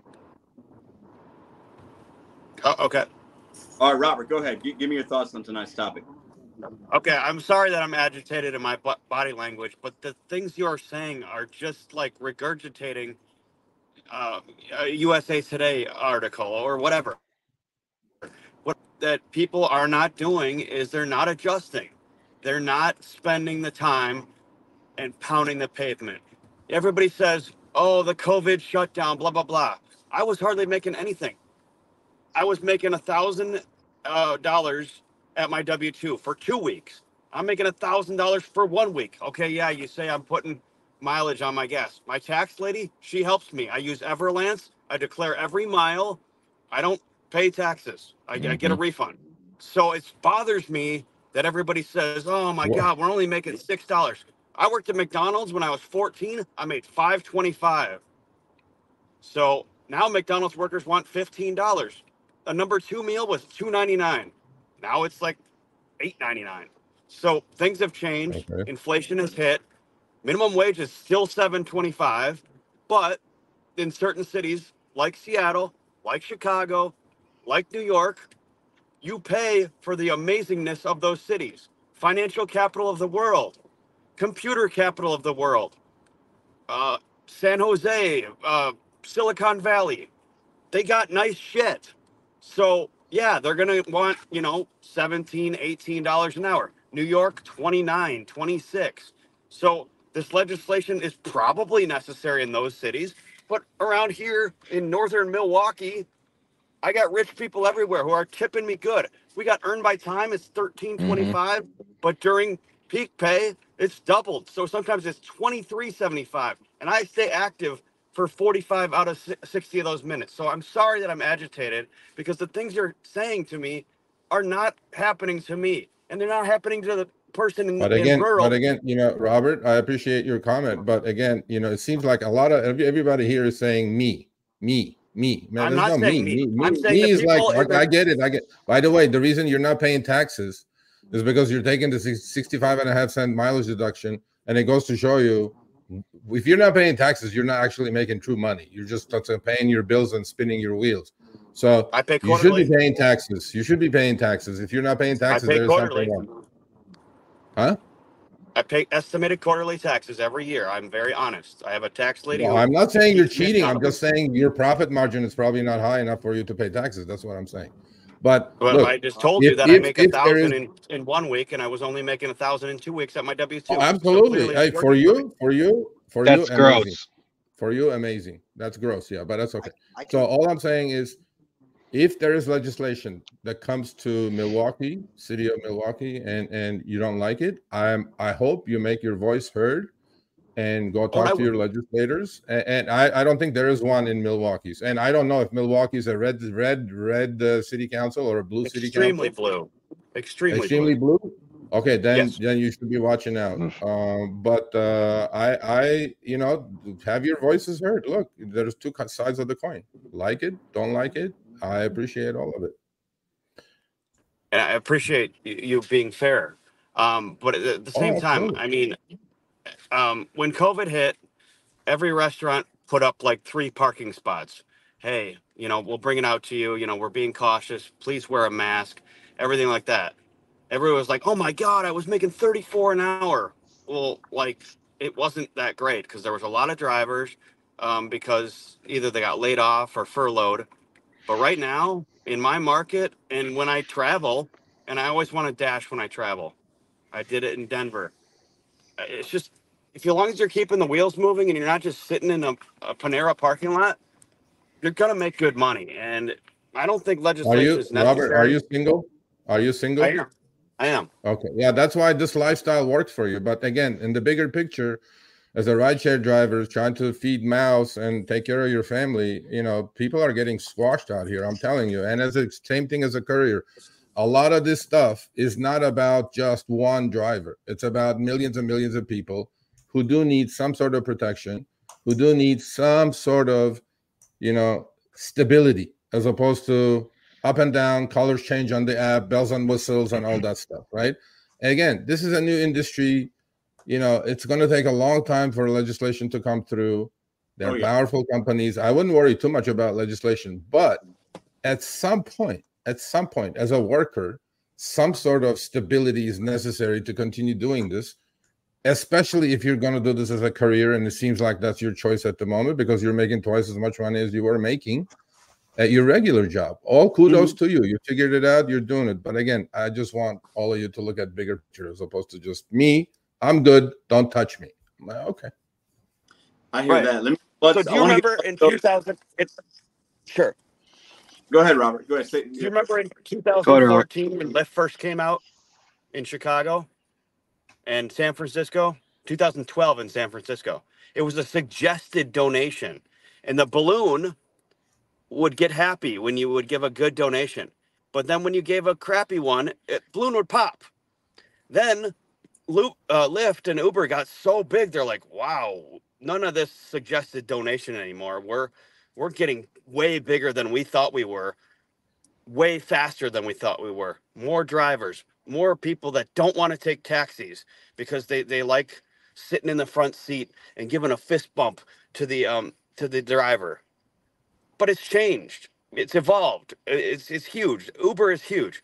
Lyft is huge. They both went public. So things are changing, but this is just capitalism, and you got to adjust. This is not. I was in Portugal, and I took an Uber. I'm like, why is it $2.23? That's Portugal. I don't know. I'm not sure any of that is relevant to legislation or no legislation, but all I know is I am a capitalist at heart, and I've always been. The companies are running the capitalistic scenarios, or that's their schedule. I don't think as a gig worker you can call yourself a capitalist, but difference of opinion, agree to disagree. So the you were on Wall Street, right? So you know about stocks and stuff. Yeah, obviously. I sure do. Yeah. So I wish I bought Uber when upfront fares came around and their take rate went through the roof, and stock was 21. Now it's 63. So but all I'm saying is none of this is happening because there's some sort of luck is going on. In a two-sided, three-sided marketplace, they're going to squeeze both sides of the coin until the drivers figure this out. They're just going to happily accept $3 orders and move on. And yes, this group with Pedro's 70,000, nobody takes trash. I get it. Everybody multi-apps, cherry picks, all that good stuff. That's not even a pebble on the ocean, right? And my concern is for the rest of the community who's suffering. It really is. But that's also could be a difference of opinion. So. It's a whole nother. Why are they suffering? Why are they working for DoorDash if DoorDash is hurting them so bad? Why not? That's exactly the question I get asked when I talk to Uber and Lyft every week, right? Because I'm a skeptic of what they're doing. And they asked me this last week, and I can tell you guys this now. They go, Serge, if everything is so bad, why are 6.5 million people doing this for Uber, right? I mean, you're constantly complaining. Why are they doing it? Why is 6.5 million people doing it? I go, part of it is addiction, part of it is desperation. And look, there is some benefits to it. You will make some money. I'm not telling you you're not going to make any money. So you're guaranteed to make some money. What I want is that I want a little bit more stability. Maybe I want a little bit more, I want a little bit more consistency as opposed to this, up and down kind of a thing that goes on in this industry. But, time will tell where that's going to go. Welcome, Money Talk to the show, and Bud Soda. Welcome him. Bud Soda, you got the floor, man. What are your thoughts on tonight's topic? Then I'll kick it over to Tristan. Okay, Sergio. I disagree with you for the most part on guaranteed wages. I do not like guaranteed wages because then they restrict you what you can do as independent. It makes you more employee-like. You have to play their ball. That's Prop 22. So you disagree with Prop 22. That's the guaranteed wage. But yeah, New York City is the same way. If you try to multi-app, even single apping, taking a single app, well, not even single apps of orders at a time, you can't do it the traditional multi-apping single order at apps of orders at a time way like you'd like, because if you do, you get throttled. And that's what New York City is experiencing right now. So you have to work the scheduled block that you did for whatever app, whether it be Grubhub, Uber, or DoorDash. And that just doesn't work for most gig workers. Most of us are hustlers. We're business-minded, free entrepreneurs. And I don't think that just because the majority can't hack it or the part-timers complain they don't make 30 an hour like they did during Rona, why should I be I shouldn't say why should we business-minded hustlers be punished for that? Now, what the app should, the Colorado kind of thing, fair deactivation policy, they have to have a clear-cut thing. It costs them pennies, and that's what their biggest stick-up was. So they charged the customer less than a nickel to have that. And there's these guarantees cost way more than that. And they seem to not have a problem with some of the guarantees like Prop 22. And then at the same time, Bob Soda, that was my thing when I talked to Josh Gold at Uber. Yeah, I go, it seems like you guys supported with your $250 million something called Prop 22 in California, but on the other coast, when the New York minimum wage rule came in, you guys are completely against it. Which one is it? Right? I mean, to me, it didn't make sense that they were so adamantly against it. On one coast, I mean, they literally spent $250 million to pass Prop 22. And then on the other coast, they go like, oh, that's bad. It's horrible. I'm like, what happened? So is it you guys don't like Prop 22 anymore? Or you guys don't like that one? I'm not even sure what's going on here now. That you guys are it was a last-minute ditch effort for their compromise to AB 5, which is what they want to do on a federal level, like Roy was saying earlier. But at the same time, these apps need to be held accountable. Uber's one saving grace when I first onboarded, mind you, I haven't been on it very long. I've only done a little under 2,000 deliveries, is the fact that there used to be full payment breakdown. It even showed negative, like if the customer had a big discount, it'd show like negative 60-something cents or something, take away from the other base fare. Now that people complained and they saw that, they took all that away. So every bit of information within reason that these apps can show us, they should show us full upfront fares, full transparency. Where am I going for the merchant, for the pickup? Where am I going for the drop off? Stop hiding information from me. In fact, Uber lied to me the other day, said I was going to one apartment complex, and it was actually an apartment complex on the military base versus the one I thought I was going to. So the mileage lied, the drop off cross-reference lied. These apps should not be allowed to do that outside of a glitch, but I've been hearing from people in my area that's a very common problem. So that's not a glitch. That's them manipulating us. Stop doing that crap. So the current independent contractor laws on the books already strengthen those. Make sure they're held accountable and their feet to the fire when traditional independent contractor, the company plays screwy games, they get fined. They have to pay penalties to the contractor and the government. Hold these companies accountable and hold their feet to the fire. If they screw us, they got to pay. You want? Go ahead.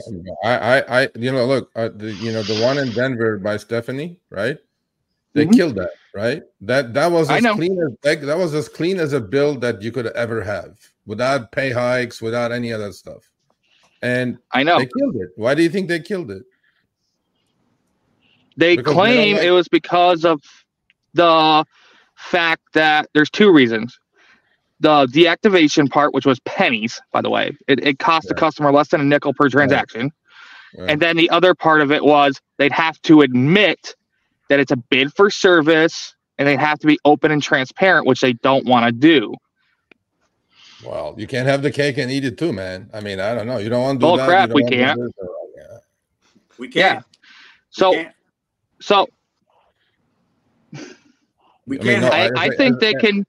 They can be open about it's a bid for service. Okay, as an app, I don't think they should. They look at the moment they're having the cake and eat it too, and I don't think as an app they should be allowed to do that. And the least you all should want is transparency.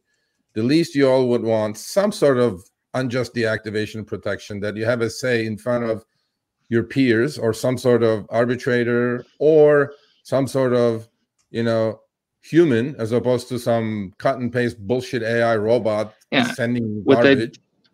Within 30 days. If there is legislation for that without the pay hikes, right? I think you all should be for that kind of legislation. And all we're doing is trying to get this. For all of you, I know, Batsoto, you were deactivated, right? Yeah, it took me 4 months to get back when I was wrongfully deactivated. Wrongfully deactivated, right? There you go. So my thing is, look, there is different types of legislation for different types of cities. To me, these companies cannot have the cake and eat it too. Because, look, they treat you like an employee, but they want you to be independent contractor most of the time anyway. So my thing is, I think legislation is a good thing, just to say, hey, man, we're here. We have a voice now. We're like tens of millions of people doing this shit, like it or not. But I think at least what they owe you all is transparency, some sort of protections against firing you without any cause. And if it comes, and maybe transparency will increase your earnings anyway. So I don't know. But I'm going with the earnings trend in this country as far as gig work is concerned is not being proper. Again, this group is a special group. You all are doing the proper things that we say on our channel all the time, multi-app, all this good stuff. But that is not the majority, unfortunately. And we are the minority. That's true. I sympathize and I understand all of your concerns when it comes to legislation. Trust me, it's going to take a lot of work to get that done. But I think in the long run, I think it will help as opposed to hurt. But I do respect all of your opinions. I understand it. I hear you. So maybe there should be an opt-in clause or opt-out clause, like where you'd kind of like earn by time or earn per offer, where the part-timers might want, a guarantee. They have a bottom floor, but allow the rest of us to just be true independent and pick and choose as we please and work as we please within a certain reason. Because the way they're squeezing now, if you're 2 minutes off, they will deactivate your butt. And they really squoze down on that in recent times. So I just think that there's a double standard. And the only other thing I can think of off the top of my head is it costs Uber and DoorDash a lot of money, is they'll send it to the further away restaurant versus the close location. The customer should not be allowed to order from the same location, same branded store that's 25 miles away, 15 miles max. I get those orders all the time. I get those orders 20 miles away. I'm like, bro, there is another one right here. What's the point? But that's not on the customer. Fast food orders all the time, and it costs the companies money, but at the same time, customer can also manually pick that. They're like, oh, I like this Taco Bell better than that Taco Bell. Yeah. No, you have to pick the one that's closest to you, and that's the way it should be. The other thing to the defense of these companies, and not too much, but is this: like when between Uber and DoorDash, Eats and Rideshare, these two companies did 3 billion orders last quarter. Billion with a B. Okay. Yeah. And I honestly sometimes really wonder how the shit works as well as it does anyway. I mean, if you like Uber's the system is immense, you know what I'm saying? And I'm going like, how the fuck did this work? All this work, and most of the time without too many problems. I mean, look, everybody's problem here for themselves is the end of the world, right? As a person, personally, like if shit goes wrong, I call support, nothing happens.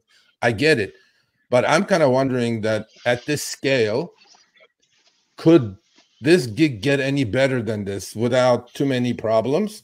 And I'm just kind of thinking along the lines of what is proper legislation. That's why I keep saying proper legislation as opposed to just any legislation. Oh, I want to be an employee. No, I don't. I personally don't. I don't want to be an employee either. But I also don't want to get squashed. Okay, I want, as a person, as a human, I want to be heard by a person as opposed to some AI algorithm somewhere. And maybe the legislation that we should propose initially to start with is Stephanie type of legislation. Full transparency. Customer knows what I'm making. I know what the customer is paying. Full transparency when it comes to delivery address. None of this hidden bullshit back and forth stuff. And maybe some unjust deactivation protection. That I have my say in front of somebody as opposed to, black hole support that these people are. Yeah. But so I maybe that's a good point. Maybe that's a good start. As far as legislation is concerned. Let's. I want to get go ahead. And then I'm going to open it back up to you guys to kind of round it out. But I want to get Money Talk with Tristan's perspective on tonight's convo. Welcome to the channel. What do you got to say? Thank you. I'm gonna start by kind of like analyzing both sides. We have the government, and then we have rideshare. So as far as the government goes, sometimes they'll put out good meaning legislation, and it doesn't always get executed the way it's planned. But I would say, sometimes they put out some good stuff and it works. Sometimes they put out some good stuff and it doesn't work. Yeah. But with rideshare, Uber and Lyft have both stated in their press releases that their intention is to replace us with self-driving cars. Now, you might disagree with whether they can successfully do it or if they'll be able to achieve the cost goals to make that happen. But we're working for companies that have literally already said they want to replace us. And you can't just skip over that, right? So the thing I kind of want everyone to take a step back and really consider is, what is your rideshare exit plan? Even if you want to be a rideshare driver for as long as you can be a rideshare driver, you should have an exit plan that's in your back pocket, whether that means saving up the correct amount of money or getting the right certifications to do a transition. I know this job is great, but you have to have that plan baked in because these companies have already said that they want to get rid of us. And even if the government creates a law, which I do think we do need to be protected from Uber and Lyft. They can take advantage of us. As for how much protection, that's up in the air. But they could come up with something we think looks good on paper and screws us off. And if you don't have that exit plan, we're screwed. So, Tristan, one thing that I honestly doubt that the AVs are going to be coming around anytime too soon, because if you think unit economics is bad when it comes to DoorDash and Uber and Lyft without owning any of the asset, okay, they can hardly turn profit without owning any of the asset. They don't own anything. Uber doesn't own the cars. Uber just rents some servers from Amazon. They have some 33,000 coders over there. I'm telling you, these cars are expensive. These like $70,000, $80,000, $100,000 cars. Yes, by scale, the cars, autonomous vehicle values are going to go down. And look what's happening at Cruise. I don't think I'm more concerned about what Uber and Lyft are doing to the driver today than the threat of autonomous vehicles replacing me. Okay, I can address that and still talk about autonomous drivers. Even in Arizona, there's Waymo. Even if it's just 5 cars on the road, that's still non-humans that you're still competing with. So. There's no doubt. So we're not being replaced yet, but there's a bunch of different things cutting into our profits, including governments stepping into their own kind of rideshare programs for low income areas, and that cuts into it as well. That cuts into the demand. If demand is getting cut into, that cuts into surge pricing. So there's all these little things that are going to add up over time. Yeah, they are, and you know, no, but if you listen to the companies, though, they go, demand is solid. We'll keep growing demand. We pay you less, so we create a bigger marketplace. So you drive more, you'll be busier, and then you'll make more money. That's what they've been saying for a decade. That's what they said. That's what they said through my, I think, 6 price cuts since in LA since 2015. When I first started, I had $1.25 a mile. This is 2015, and close to 40 cents a minute in LA. Before upfront fares in 2022, my rates were cut to 60 cents a mile and 21 cents a minute to do rideshare, down 50%. But Uber at the same time was saying, don't worry about the cuts. You'll be busier. There'll be a lot more demand. You'll be busy. Well, math doesn't lie.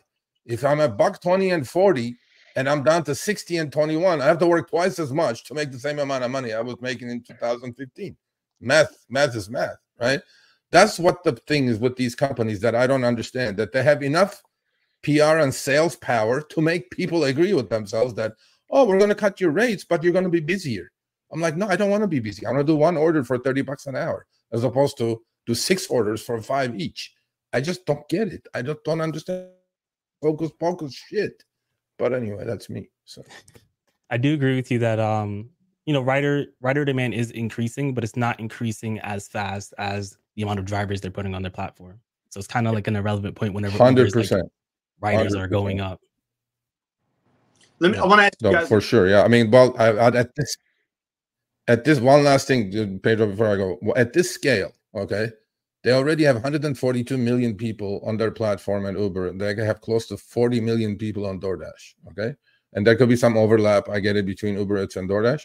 Yeah. But at this scale, their problem now is not growth anymore, because they did that. They did the subsidized fantasy land for 8 years with VC money.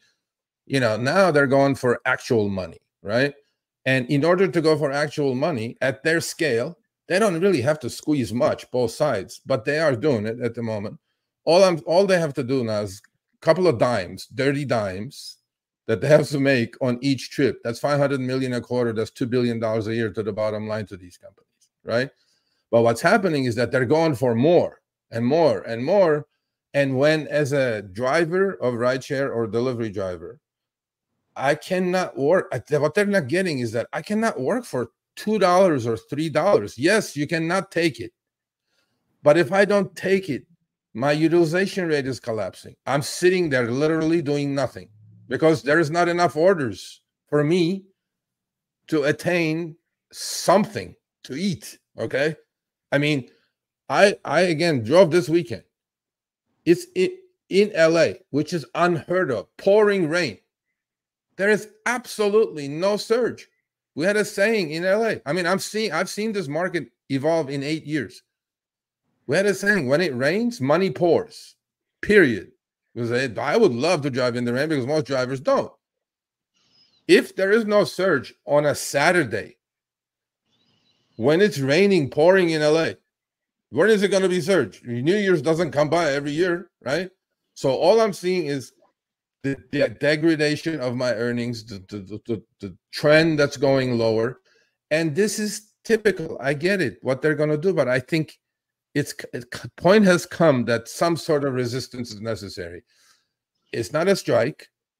Is it what? What is it? What can a driver do other than act like what they want you to act like, which I did the week before? Accept. $230 later, expenses taken out. I'm at $21.50. Take my cost out, equal to a minimum wage job. I don't think the risk that we take driving or delivering is commensurate to the money we're making. I also think that the drivers have very high expectations of what they should earn in this business. I don't think they should earn $40, $30 an hour. And I'm saying this, and I know I'm going to get a lot of hate mail on this one. But I also think at the moment, what we're risking in life and limb and usage and wear and tear on our cars is not equalizing what we're getting paid. And if there's legislation, maybe, we'll see what happens. So. Yeah. If you're taking everything, yeah, definitely not making good. You're not going to make, if you take 20 rides in a row, it's not the proper way to do it, because you're putting yourself at a higher risk because you're doing more work, and driving is very dangerous, and depreciation's a real thing, and gas and all that. I want to open it up to each of you guys for about 30 seconds. If you can give me some final thoughts before we let Sergio go. I'll start with Gig Bell Tolls. We'll go to Brian, Bud Soda, Money Talk with Tristan, and we'll end with Robert. So Gig Bell Tolls, give me 30-second final thoughts, my friend. Well, it's like I said, Sergio, you bring up some good points, and if something does need to happen, I mean, I hope maybe somebody smarter than me can figure it out. But yeah, these companies are definitely paying too less for us to take these offers. I see exactly what you're saying. It just maybe like some legislation where just maybe stepping in, making the companies pay a certain amount rather than like an hourly wage. Maybe that would be better, and definitely some deactivation protection for sure. Definitely, how many times I've been told I've had like 5 contract violations saying I didn't deliver somebody's food, and which was total bullshit. So I had to prove it and take pictures. I got to take pictures of strangers' houses, and I don't want to have to do that, but we have to do that to protect ourselves. Yeah. But yeah, and having to deal with a robot AI, I don't like that either. But just hopefully they can figure something out. Just maybe I'm in a red state, so hopefully somebody good in the government can figure it out. But at the same time, like I said, it'll take somebody smarter than me to figure it out. But that's all I got to say. It was good talking to you, Sergio. Yeah, pleasure to meet you, man. Be safe out there. Stay healthy now. I appreciate it, man. Brian, what about you? Some final thoughts on tonight's convo? Yeah, it's a complicated issue. I mean, I like what Tristan said about the exit strategy. That kind of goes back to what I said earlier. The only constant is change. It's basically sink or swim. You got to adapt. And for those that can't, maybe that's their way of adapting, just by working for less and less. I like what Bud Soda said too about maybe like a hybrid model. Because different drivers are in it for different reasons. You might have somebody that wants or needs to work at full time. They could have an option to go to a certain level, as well as the people that are just doing it, like your girl, Pedro, as a little side thing for some spare money, some fun money, or, like my daughter's in college. So that's a big primary driver for me is we have an extra expense now. So the extra money comes in handy. But if it dries up, if it blows away in a wind, I'm gonna find something else. There is a lot out there. You just got to open your mind, know yourself, know your worth, know your talents. What you guys say. I mean, it's a blessing to so many people, guys. Thank you so much for doing what you do. I'm super thankful, and everybody on the panel too. Everybody that contributes, jumps on your StreamYards, it's just so incredibly valuable to our audience, and I'll do everything I can to help. I'm here for y'all. Thanks so much. Thank you, Brian. Much appreciated, man. I mean, again, be safe, stay safe out there. One thing I'm actually seeing here, there's a vast difference between our community and your community, Pedro. What's that? Most rideshare drivers don't do food delivery, and most food delivery drivers don't do rideshare, right? And the sentiment is so different between yours and my community. Like tomorrow, if I say to my 175,000 subs, okay, let's go burn a city hall, they'd be like, okay, let's go. And you guys are more like chill, and you guys are more like, hold on a second, hold on, I got something good going here. I don't want to don't mess with it. And I respect it. I fully understand it. You're right. And we don't want to cut anybody's meals short. Trust me, that's not the concern here. But no, I see it. I see it now. I see the difference. And actually, this was good that I showed up here today. So no, I'm glad. I'm definitely glad you did. I think you've been on here. This is probably your third time. It's always a great convo. Yeah, this was really good. This is awesome. So yeah. Bud Soda, you're next, my friend. What do you got? Some final comments. So this is the uniqueness of my market is rideshare. Yeah, they do primary rideshare, but they also dabble in the food delivery. And then a lot of the food delivery drivers, most of them still dabble in a little bit of rideshare. Me, I refuse to do rideshare at all. There's too much liability, too much risk. and the pay model is terrible here. Like, I have a friend who's very successful at it. The algorithm grabbed a hold of him because he'll go to hospitals and he'll go to the airports, and he makes money that way. But he also picks up a bunch of clientele that way.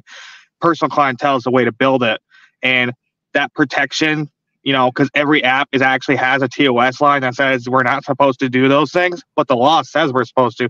So if those laws can be upheld and strengthened that we've had on the books since God forever, 50s, 60s, 70s, and 80s. That's when most of the legislation came through, some in the 90s. So the stuff that's been around for decades or half a century, if those could be improved on and strengthened with a little bit of transparency and protection for us on the deactivation level, you know, just to have a simple steps that we could talk to real people within a timeline. And if we could do those things, that'd be great. I don't even care about the guaranteed wages at all. I think it's a terrible thing. Sorry. Okay. I'd rather just pick and choose the best gig for me, whatever the best bid for my service is, tipped or not. Like Rody today, $31 to deliver a dang pair of jeans. So whatever's the best for me is what I want to do. And I just think that most people just want a guaranteed wage because they don't put forth the effort or don't have the knowledge to do this kind of work. And I in the panel here, people of my mindset who are business mindset shouldn't be punished for that. But go ahead. Okay. No, actually, another thing I want to make sure you guys understand is none of this legislation that's happening around the country, in Minneapolis and Chicago and Boston, has anything to do with delivery drivers. Delivery drivers are not even included in this whatsoever. Okay. Just like in Seattle, the Seattle City Council is just now coming around helping the Seattle delivery couriers. This was only for rideshare drivers, and all the legislation at the moment is for rideshare drivers in these cities. It has nothing to do with couriers, period, whatsoever. Now, if you're multi-apping, you're doing rideshare and delivery, yeah, you may benefit some on the rideshare end. So it seems like a lot of cities adapt these regulations or legislation for rideshare drivers first. And then when time comes, you know, like it was 3 years, literally it was a month ago that Seattle City Council started looking for the couriers as well.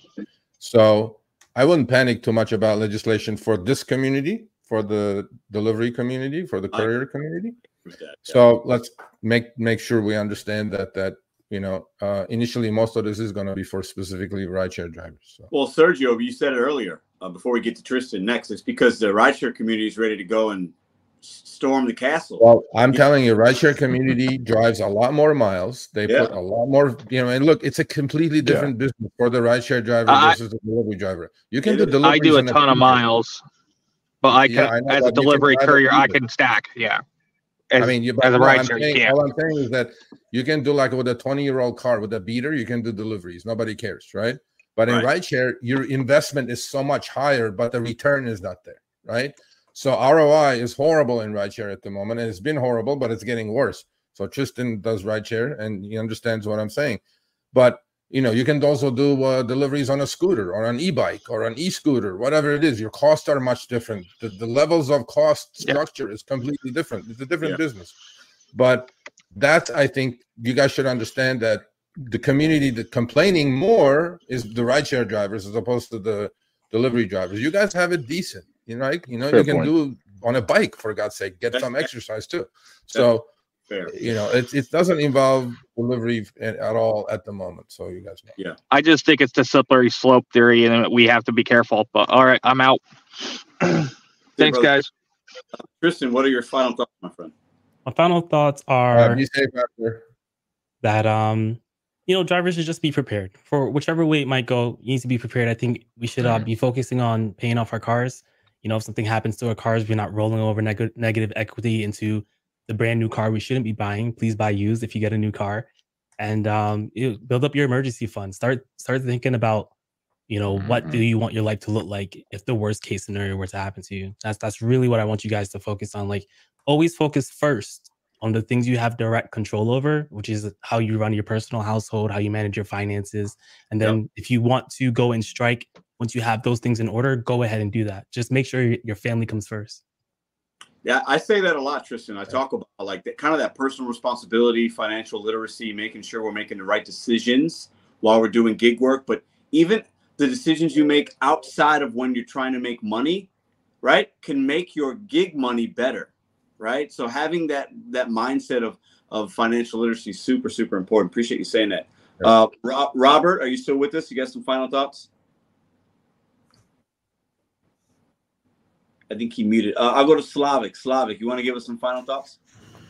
Yes, there's a couple things during the conversation that I wanted to add. First of all, guys, be appreciative that somebody's out there actually thinking about this and coming up with ideas with how to make this a change. How that's going to play out? Right now, you have a person that you guys can actually go back to, you can talk to, and plan out, put it to the paper. Until it's good in the paper, have him hold off moving forward with it. I remember in 2015, I got approached from somebody out of California and said, hey, can you actually look into DoorDash and Lyft at the time? I actually even went driving to investigate it. Back then, people were complaining about the price. After looking at the possibility of strikes and a couple of various different options, I said, hey, guys, I have the money. Let's build an app. I couldn't find an insurance. I said, hey, guys, why every single one of you go out and actually get your own insurance, taxi insurance, which at that time was $3,000 in Florida for a whole year. Now you're officially able to go and have customers in your vehicle. I provide you an app. I only charge, I think that point was like 5% that was to charge to maintain the app. Or no, it was $100 for a month, and you get to have as many customers as you want. You can put your own customer, transfer your own customer, and run it. So guys, after running that app for 3 months, having multiple chargebacks because I did not have enough of drivers to handle the customers, I eventually had my account shut down, my merchant account. I had to shut everything down. The reason was because drivers wanted me to provide insurance that I couldn't provide because Uber and Lyft control that market. So guys, when there's somebody out there that actually put in their knack for it, do something about it. Here's another part. I heard some of you guys discussing, are we employees? Are we contractors? And I remembered, I don't know, 20 years ago when I was doing carpet, and I would pull up to Home Depot. Even today, you guys pull up to Home Depot. Home Depot says, hey, we have a job for you. Do you really have a choice other than saying, hey, no, I'm not interested in that? Every business that actually has some kind of, they control the price. You either take it or you're not take it. Same thing we do right now with DoorDash and other app. You either take it or that. So unless they start forcing these things down your throat, you are still a contractor. And respect it, learn what a contractor is, and be appreciative that actually you have an option. Because if you guys not going to appreciate it, something that somebody told me about a week ago, I got closed out of my travel business because I broke the terms of conditions. And I called up a guy that's been with the company for 10 years. Said, hey, guys, Todd, what can I do? And Todd said, hey, you were not appreciative, so right now you're out. And I'm like, so what do I do? And he's like, wait 6 months and get back in. So, guys, if you guys are not going to appreciate it, it will be taken away from you. So protect what you guys have. When somebody is out there to help you, appreciate it. Get together with the guy. Put together something on paper and see if it sticks. Looks like stock in Seattle. Looks like it gets stock in New York. Why it shouldn't stick it in your market? Here's another thing is, as a contractor, you have a right to negotiate. But I can tell you, if you try to call Uber and say, hey, I want $5 per mile or whatever, they're not going to talk to you. But this guy figured out a way, or somebody figured out a way, how to bring them to the table and talk to you. So at least be appreciated for that. That's fair. I like that. Robert, some final thoughts, my friend. Oh, hold on. I think you're muted, Robert. Hold on. Okay, there you go. Good. Go ahead. There we go. Yeah, I liked what the last people had to say. Slavic, I totally agree. We have to be appreciative. As just the other day, somebody told me, like, Robert, you're so lucky, man. You can just click that app on when you're traveling to Chicago, when you're doing your silly little road trips. And I'm like, you know what? That's awesome. And you can just take a 4-day vacation.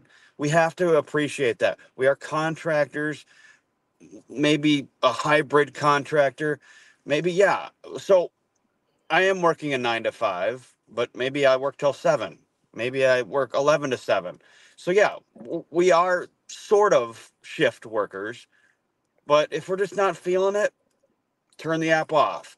And yes, I think there needs to be some sort of legislation, especially for the small markets where maybe it's like $10 an hour that they're getting paid, and they're losing money. Yeah. But I think that for the most part, for the job that we're doing, it's so easy, and it doesn't take hardly any skill. You have to be nice. Don't stick your phone in their faces, and be polite, and park legally, and just be a good worker like your parents taught you. So that's all I have to say. Thank you so much for having me. Yeah. Thank you, Robert. Be safe, man.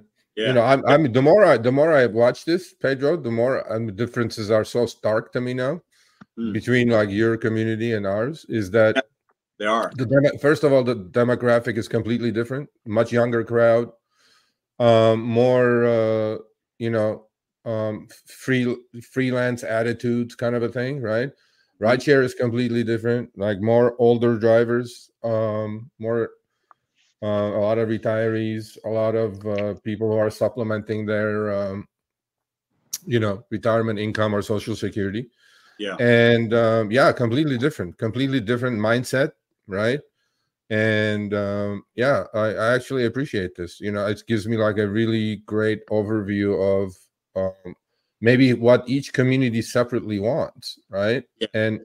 And respect. I mean, I was like, okay, well, but yeah, definitely everything is different about delivery or couriers versus rideshare drivers, from their habits to hours to the risks they take and whatever. No, it's different work and similar, but also different backgrounds. And I think it's that's why we're looking at legislation, I think, differently. And Sergio, I appreciate you. Look, man, food cannot throw up in your car. No. Okay?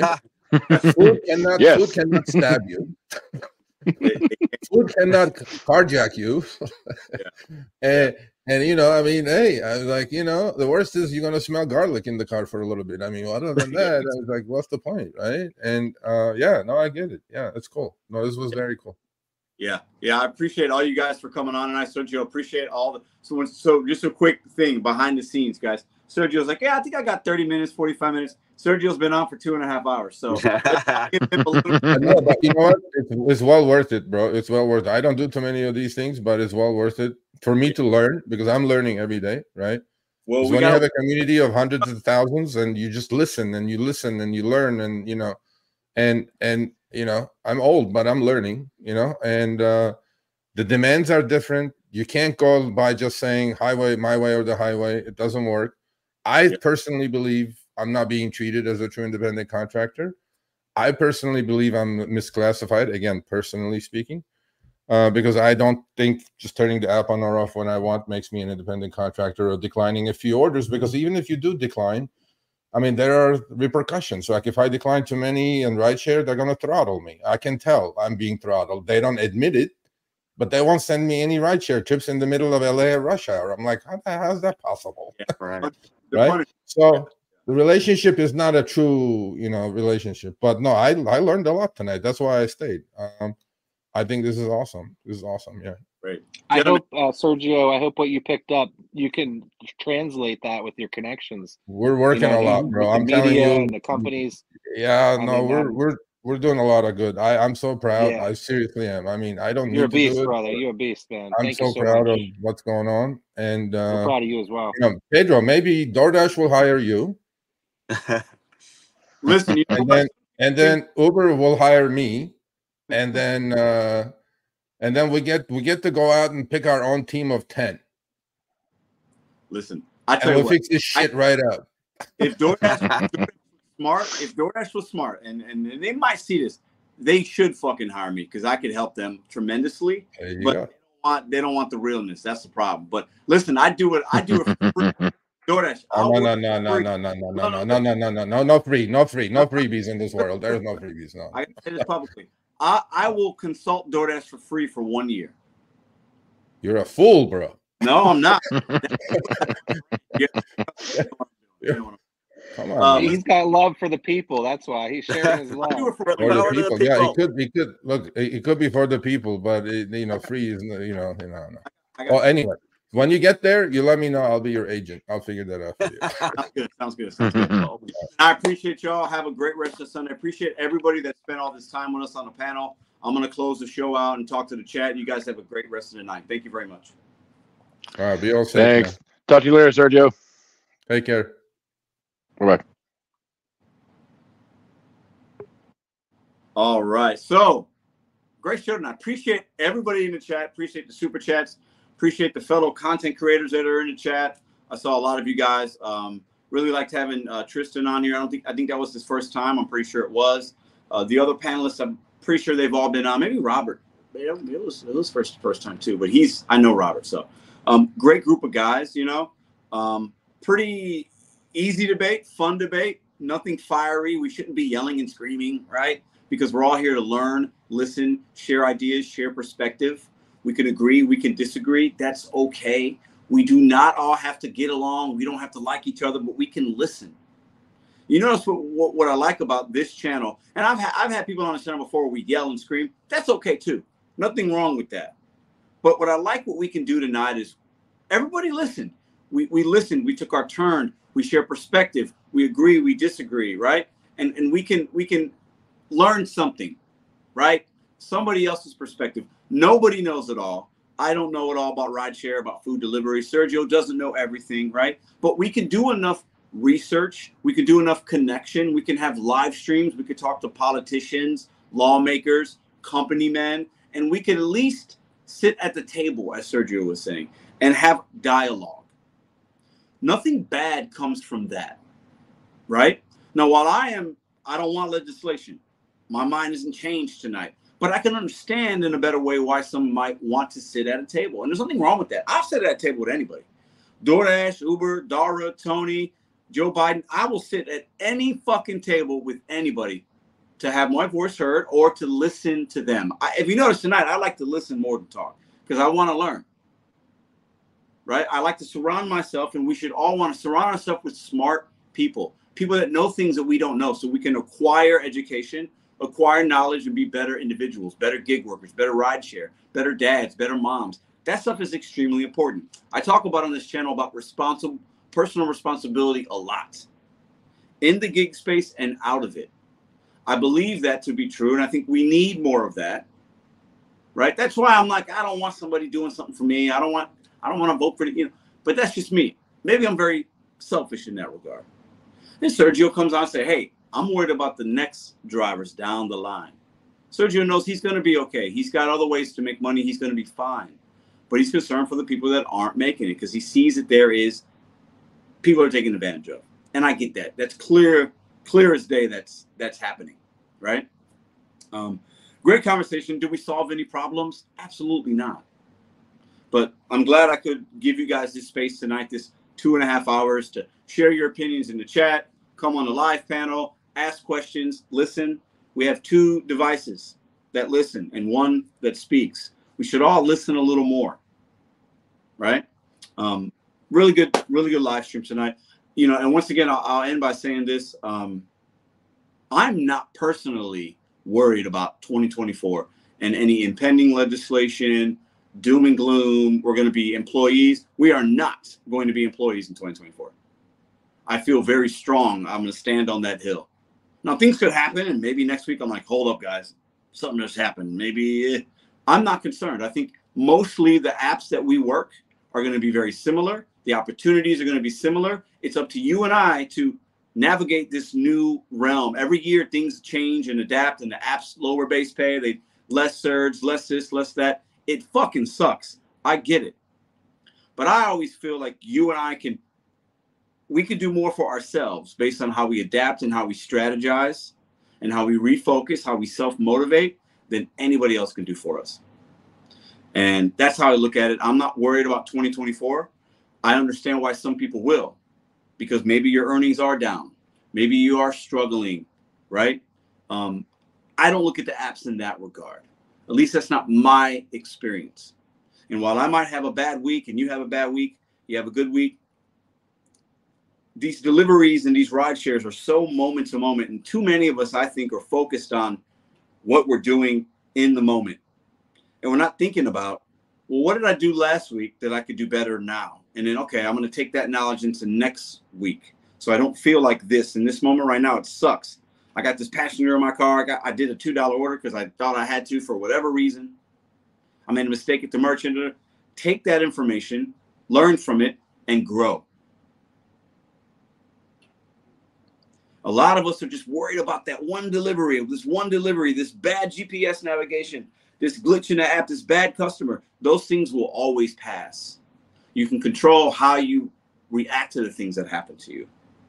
A lot of us are focused on what's happening. We're too reactive in the moment, and we're not ready to face the future. Let's focus on the future. Focus on things you can control. Focus on your financials. Focus on your adapting, your strategies, all those things. You have control over all that stuff. And we can say, hey, the app controls me. I don't have any control. I have to work here. I don't have freedom and flexibility. Those things might be true for you, but you can still do certain things within that vacuum to make your outcome better the next day, the next week, or in 2025. I talk a lot about what can you do? What can you learn from your decisions in 2023 so that 2024 is better? I believe that. I've learned a lot about some things I've done in 2023. I'm not going to make those same mistakes in 2024. So I'll be better so that when I get to 2025, I'm sitting in a better place, feeling more sound, feeling more financially secure. That's what I'm going to focus on. Right? Appreciate that, Sergio. Sergio just said, thanks, Pedro. Send me a text. So I appreciate y'all very much. Let me give some final shout outs to the people in the chat. A lot of you guys have been here for a couple of hours. Appreciate that. Johnny Kneecap, Driving with Chris, Slavic, Philip, Party Gig, Kevin, KG, Uber Jeep AZ. Appreciate you hanging out tonight, man. Digging Deep Podcasts and Vlogs, Fatah, Charlie, KG, Shinobi, The Gig Guy. Appreciate you. Part Gig, Thomas, Jay Spear. The chat was fun tonight. I love the banter. I like you guys keep it respectful. You keep it clean. I didn't see nobody get timed down. Like it was a good place to be. And I always hope to give you guys a good place to end your week. And then we're starting a new week just basically now. If you're on, it's almost midnight. And if you're on the East Coast, it's already is. If you're West Coast, got a couple hours before it's a new day. I always love that we could do this every Sunday. And I appreciate all of you guys that do that. I'll see you guys tomorrow with a video.